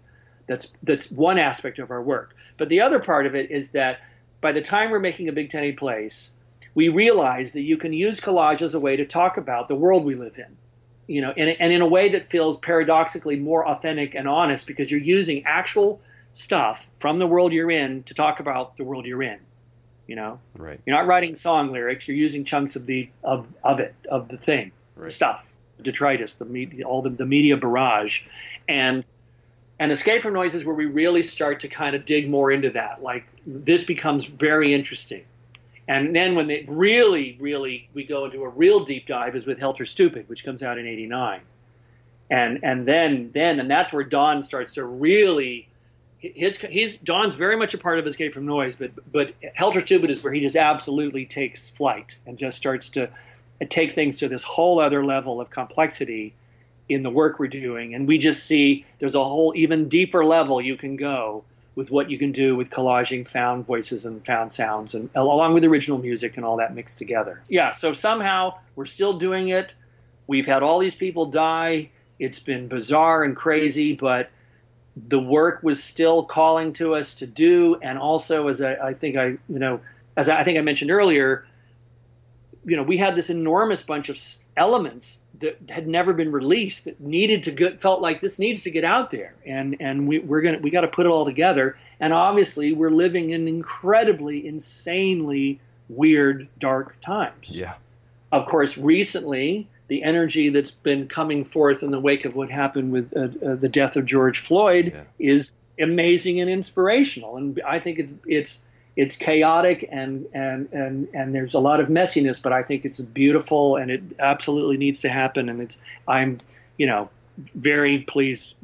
It's amazing. It's incredible to be being alive on a planet that can bring us, that along with the guy who's currently running our country, whose name I don't even want to mention. The world needs Negativland, Mark. I don't know, but for us, it was more like, well, we needed it for our own. Does that make sense? Yeah, absolutely. We don't do this thing because we think we don't do what we do because we think we're going to change someone's mind. Right. Right. That would be not a good place to be coming from. But if it kind of encourages certain ways of thinking and seeing and suggests things, and maybe it does have an impact, maybe that would be wonderful. But you don't sit around plotting it that way, because I think the work would be very contrived if we did it that way. You always want it to come from an organic place that comes from who you are and what you care about. And I can also see that the way Negativland's work, for anyone who's listening who's followed all of our work, and you can see how it starts to become more and more political. It also gets more and more goofy, and there's multiple threads going on at once, but it definitely gets more and more political. And that's just because we just as human beings got older and just became more aware of the ways the world is messed up, and there's a lot of things that trouble us, and we just want that's going to incorporate into our work. And we're not really going to do love songs because there's a bazillion of them already out there. So the world doesn't really need any more. Well, True False was a great record. Happy to hear there's another one in the can. Can't wait to hear it.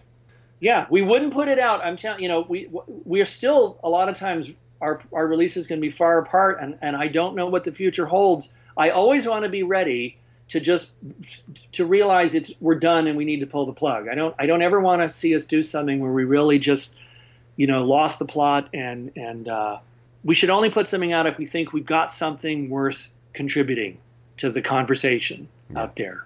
Otherwise, we need to just be quiet. So, certainly right now, with a lot of what's happening in the world, this is a time for lots of white people in the West to be quiet and listen. For sure it is, yes. It really is. It really, really is. Yeah. And that's and then take it in and then do what you can to support what's going on in whatever way you can. Yeah. Very important. Well said. Mark, thanks so much for being on the show. I really appreciate it. Oh, yeah. You're welcome. What can you say? Thanks so much, Mark. Yeah, it was great having Mark on. Thanks for being on, Mark. So much great stuff. Like I said, I feel like we just scratched the surface of this record. Oh, yeah. I think he was pretty impressed that you were asking the questions you asked too, and he definitely gave you a hard time for some of the questions that you didn't already know the answer to, which I thought that was good. Okay, here's a little spiel I have.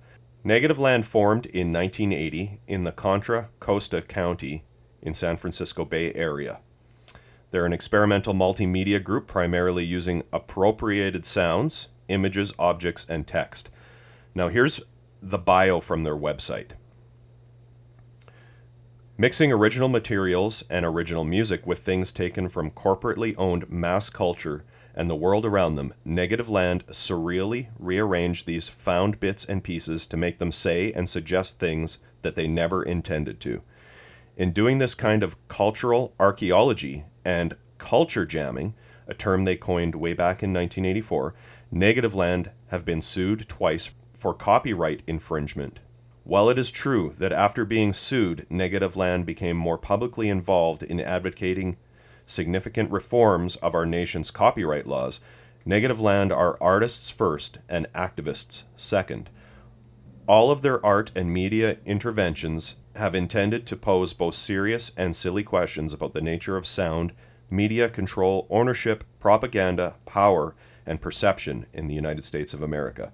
Their work is now referenced and taught in many college courses in the U.S., has been written about and cited in over 150 books and legal journals, and they sometimes lecture about their work here and in Europe.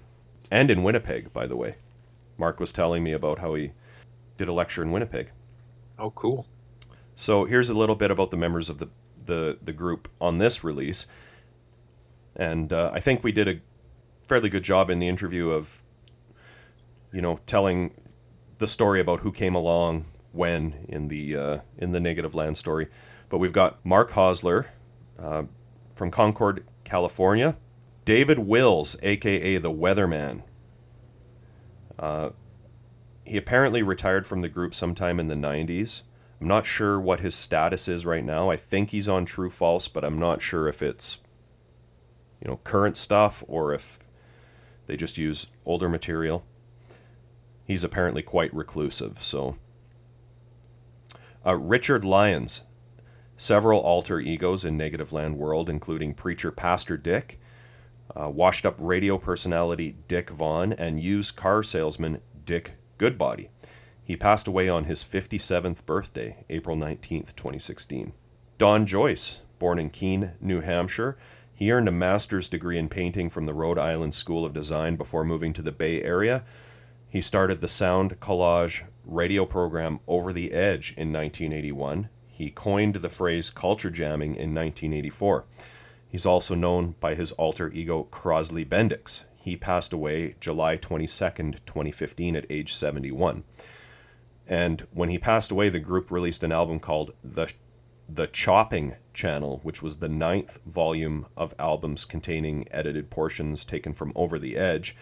And the first 1,000 copies came with 2 grams of his cremated remains. Ian Allen introduced the rest of the group to Don Joyce, played a major role in their album The Big 10-8 Place, which is kind of a precursor to this album. He passed away at age 56 on January 17th, 2015. And Chris Gregg joined up around the A Big 10 Place era.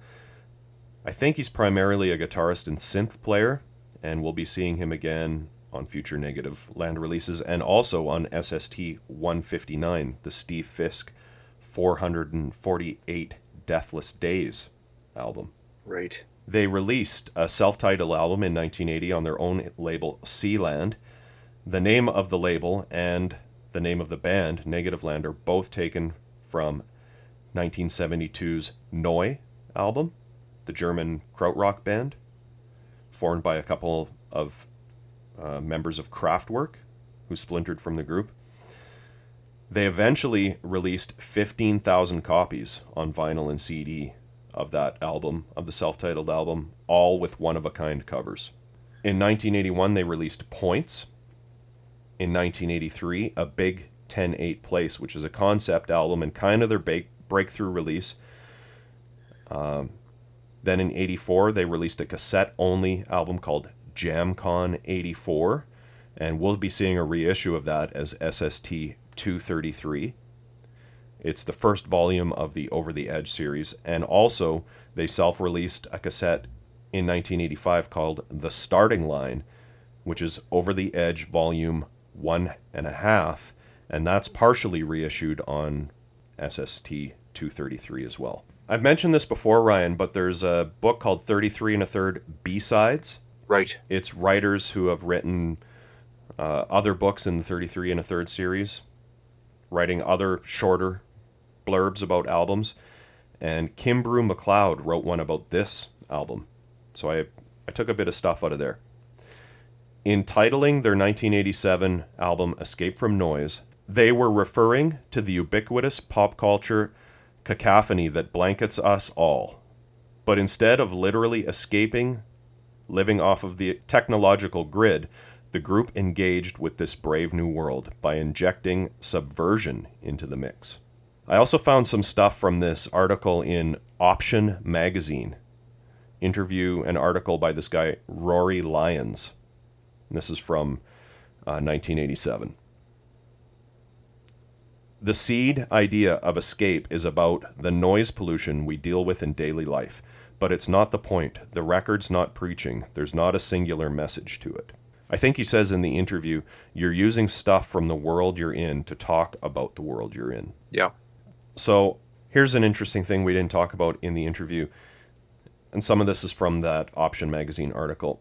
They had decided around 1983 to move in together to build a studio in their living room where they worked on this album.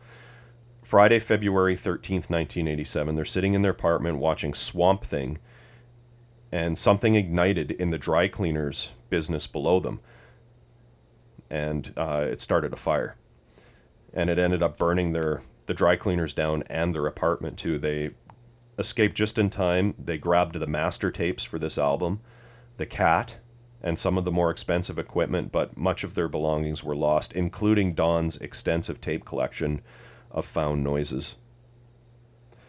And the original LP of this has extensive liner notes. Don Joyce, as Crosley Bendix in the liner notes, talks about the fire.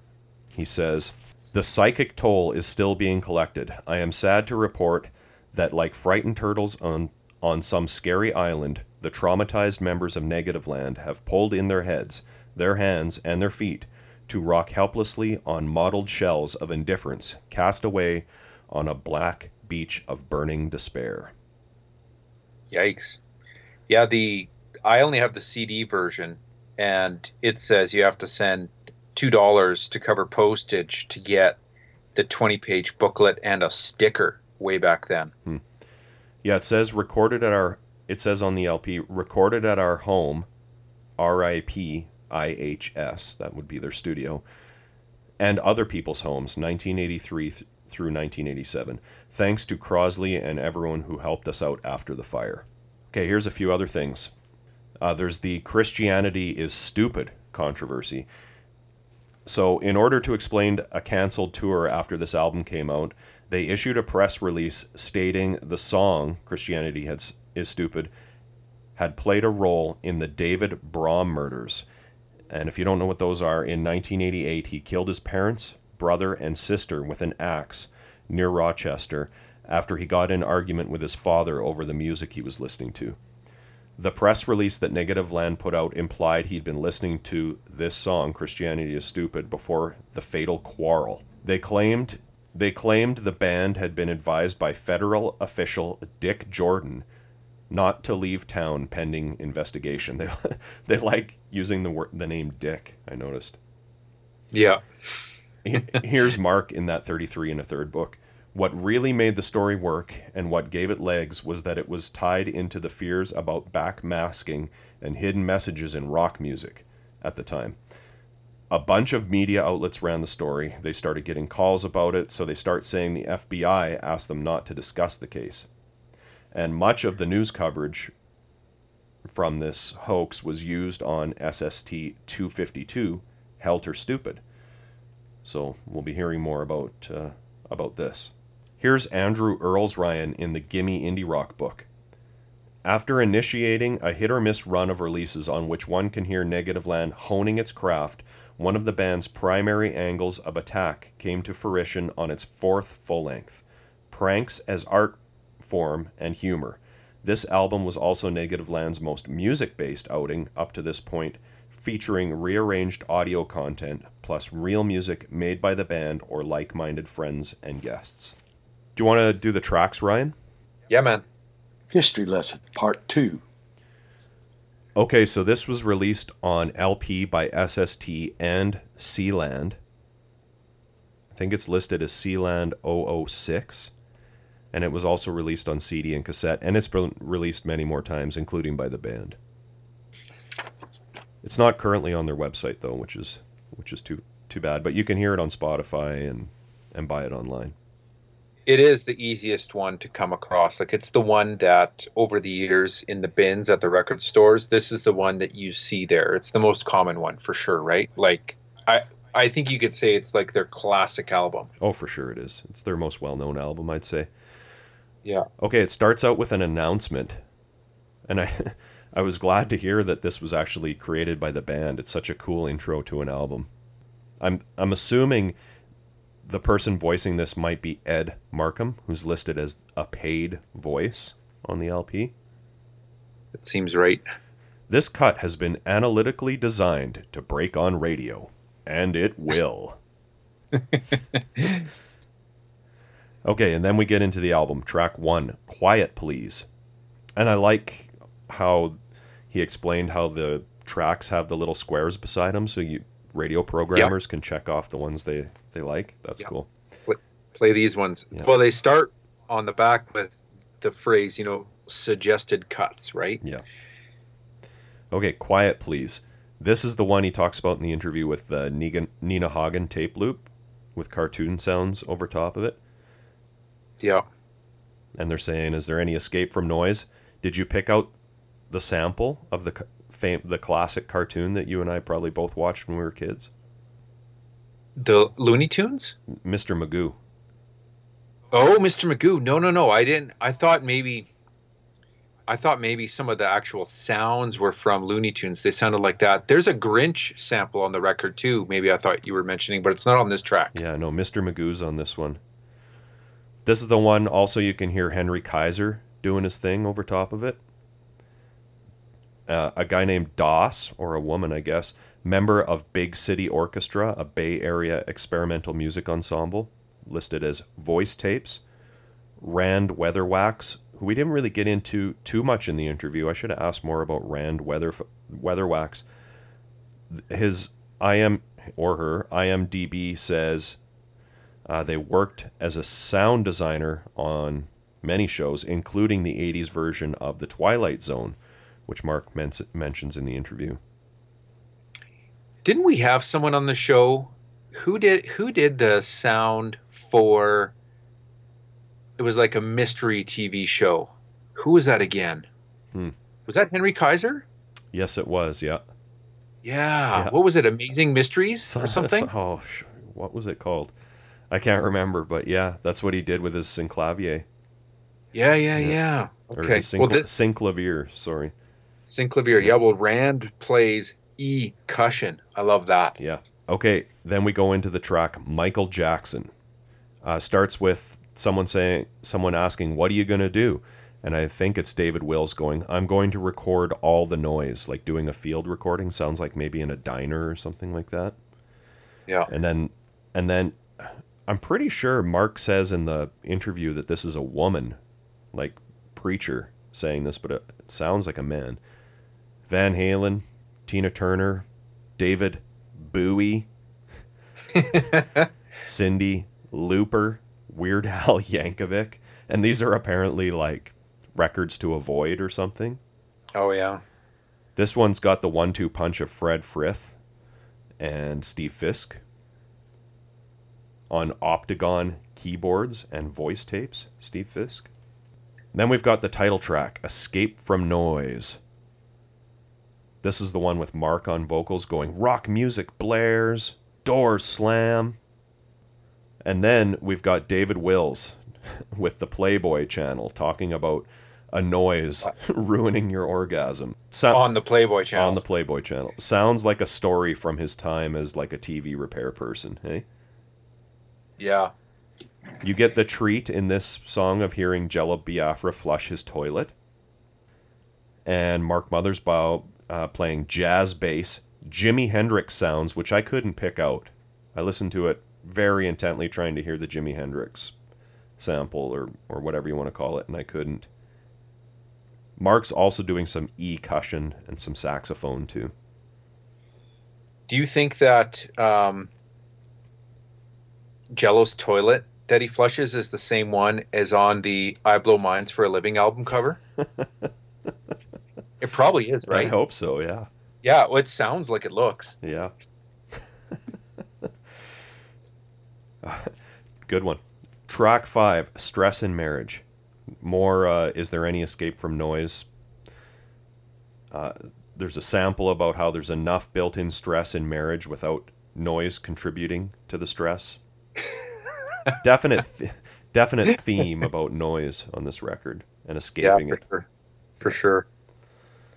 Okay, then this I'm assuming is what you're referencing when you say that I didn't know. I don't know. Do we have Nesbitt's lime soda or In Canada? in Canada?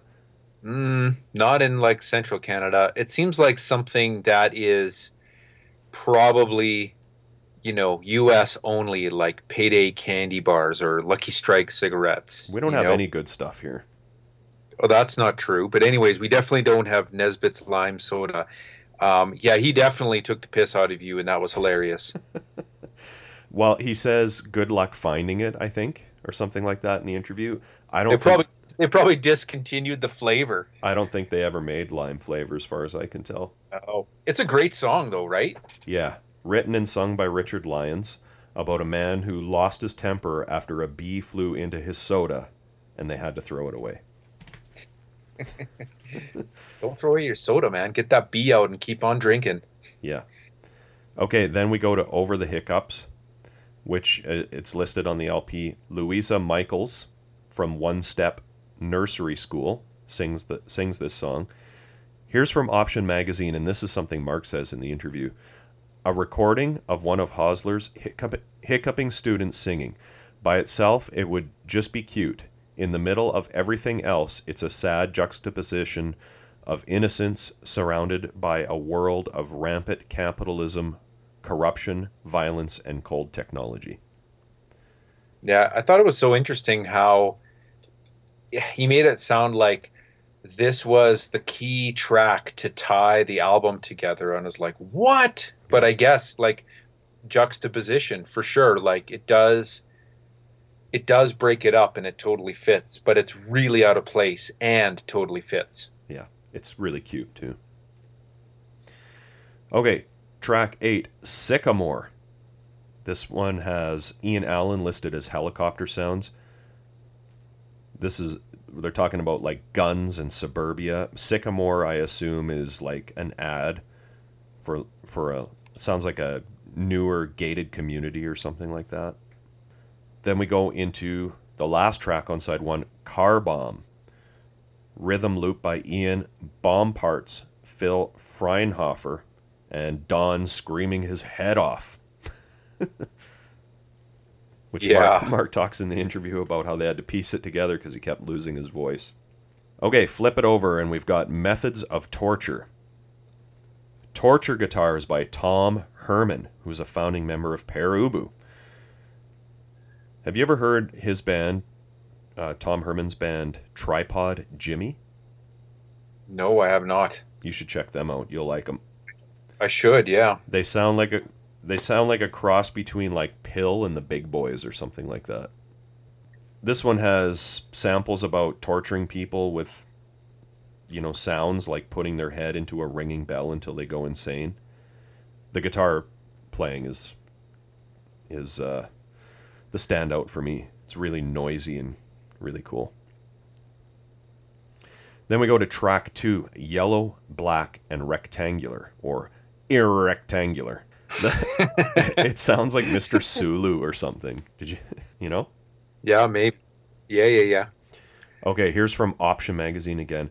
From about the time the punchline of Yellow, Black, and Rectangular unravels itself, the fear, paranoia, and finally anger that make life in the 80s so precarious are explored.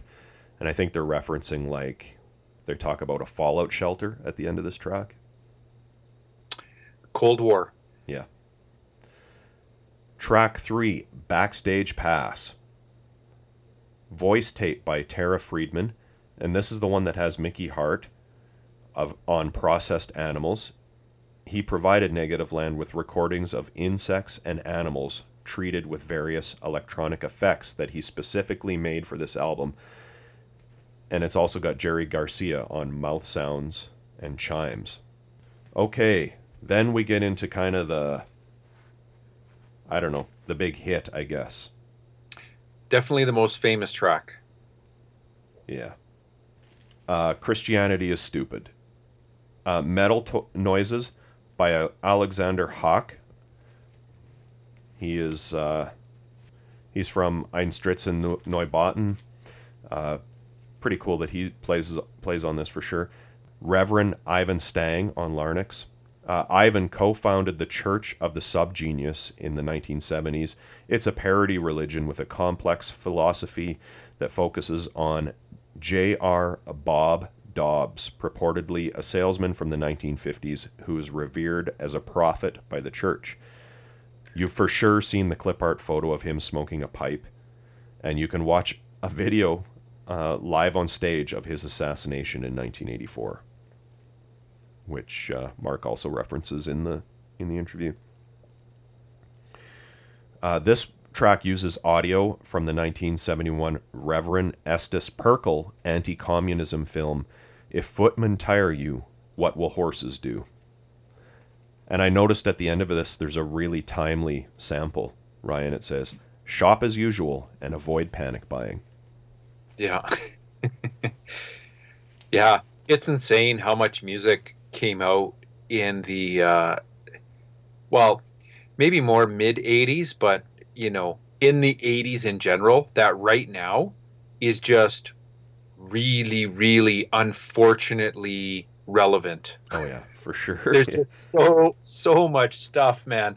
Every Dead Kennedy song is so relevant It's right all now. coming true, yeah. I know. Yeah. Oh my gosh. Okay, then we go into the longest track at 5.5 minutes, Time Zones. This one's got Ian Allen on bells.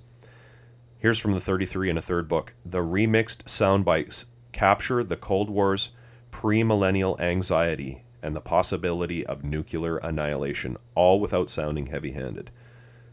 This sounds like it's from like a call-in radio show. Yeah, I agree. Okay, track 6, You Don't Even Live Here. This one's got Rob Wortman of Big City Orchestra and also another Bay Area sound collage collective called King's House on Leaf Blower. And it's got The Residents on Hoots and Clanging. And Dinah Emerson on Wordless Vocals. Okay, here's from that Option Magazine article about this track, You Don't Even Live Here.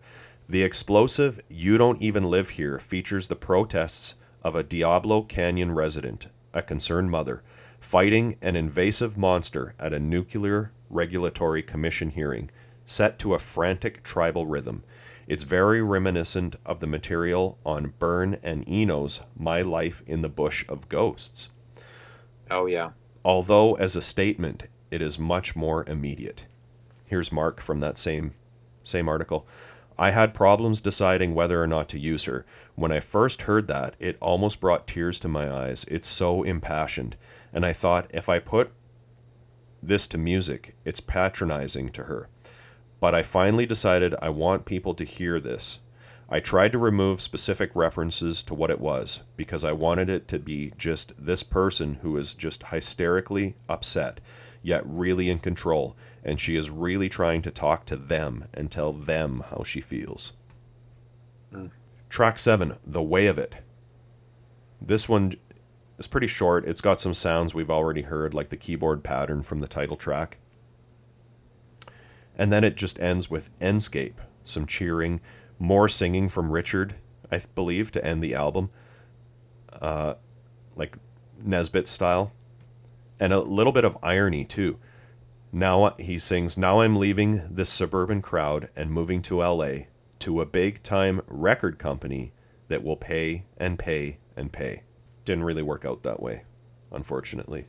He says, Mark says in the interview, I loved experiencing works of art and film and music where you just wanted to dig into it over and over because there was just layers and layers to it. I think that's a pretty accurate description of this album. Oh, yeah. There, you hear something every time, like something different each time. There's lots of layers. It requires repeated listens for sure. And the original packaging too is just insane. Let's talk about the art, Ryan. It's described in pretty great detail by Mark in the interview, at least the cover art is. Yeah, the image. Which is good because I wouldn't have picked out a lot of that. It says on the cover, a new album from Negativland. It's made to look like a promo. And then there's a really great insert by Crosley Bendix, or a lot of it is, the writing in it, which is Don Joyce. He's director of stylistic premonitions. It's kind of cut and paste style. There's an article about the fire in there. There's an article that appears to be from a school newspaper called The Smoke Signal, and it's about the first Negativland LP. And remember, Mark was still in high school, and he's quoted in the article as saying, "Now I can say I've done something in high school." And it's at the end of the article says, "There will also be a record preview today at lunch in room 302. There's reviews of previous albums, like a Big 10-8 place. And it says in one of the reviews, Negativland creates animation for the ear. I liked that. There's an interview with the band in there. There's a Sealand discography. They released other stuff on Sealand, not just Negativland. The whole thing looks a bit like a Winston Smith package from Alternative Tentacles. I actually been thinking about Alternative Tentacles because Jello's on this. This would have made more sense to me to be on Alternative Tentacles. Yeah, for sure. The Winston Smith connection there makes a ton of sense because Negativland is really working with collage in all sorts of different mediums, right? And that is totally a Jello Winston Smith type thing too. And all the pranks and the commentary on, the media and everything is totally up Jello's. And they're from the Bay Area. The Bay Area, for sure. I mean, it makes total sense that they knew each other, I suppose. Very subversive, very political, very iconoclastic, and creative too. Yeah. The packaging and the artwork, Francesca Friedman, Negativland, and Peter Montgomery. Illustrations by Don Joyce and Peter Montgomery. You referenced this earlier, and he talks about it in the interview too. The original LP came with a yellow bumper sticker with black letters, just simply reading "Car Bomb." Yeah. And Ryan, there's dead wax on the LP. Side A, Break This Record. And side B1, A Staggering Success Story. Can't help but think Break This Record is a pun intended. Yeah. That's it. That's Negativland, man. Can't wait to get to more. Yeah, so interesting. Yeah. I can't help but think, when I was listening to this in the interview in particular, and I mean, I sure hope people have made it through the interview and made it, through the whole show here, because I mean, I don't know what our demographic is. I get the sense that our demographic is, balding, but hopefully it's not just that. And I would love to find out one day that someone heard this interview with Mark and was inspired to do something themselves, and dug into Negativland and what they did, and that this little, not this little, but this collective of creativity that was, and it's just going, it just keeps going. And it sounds like too, they were really good friends with each other too. This great collective community of friends doing, all this far out stuff, man. I love it. Yeah.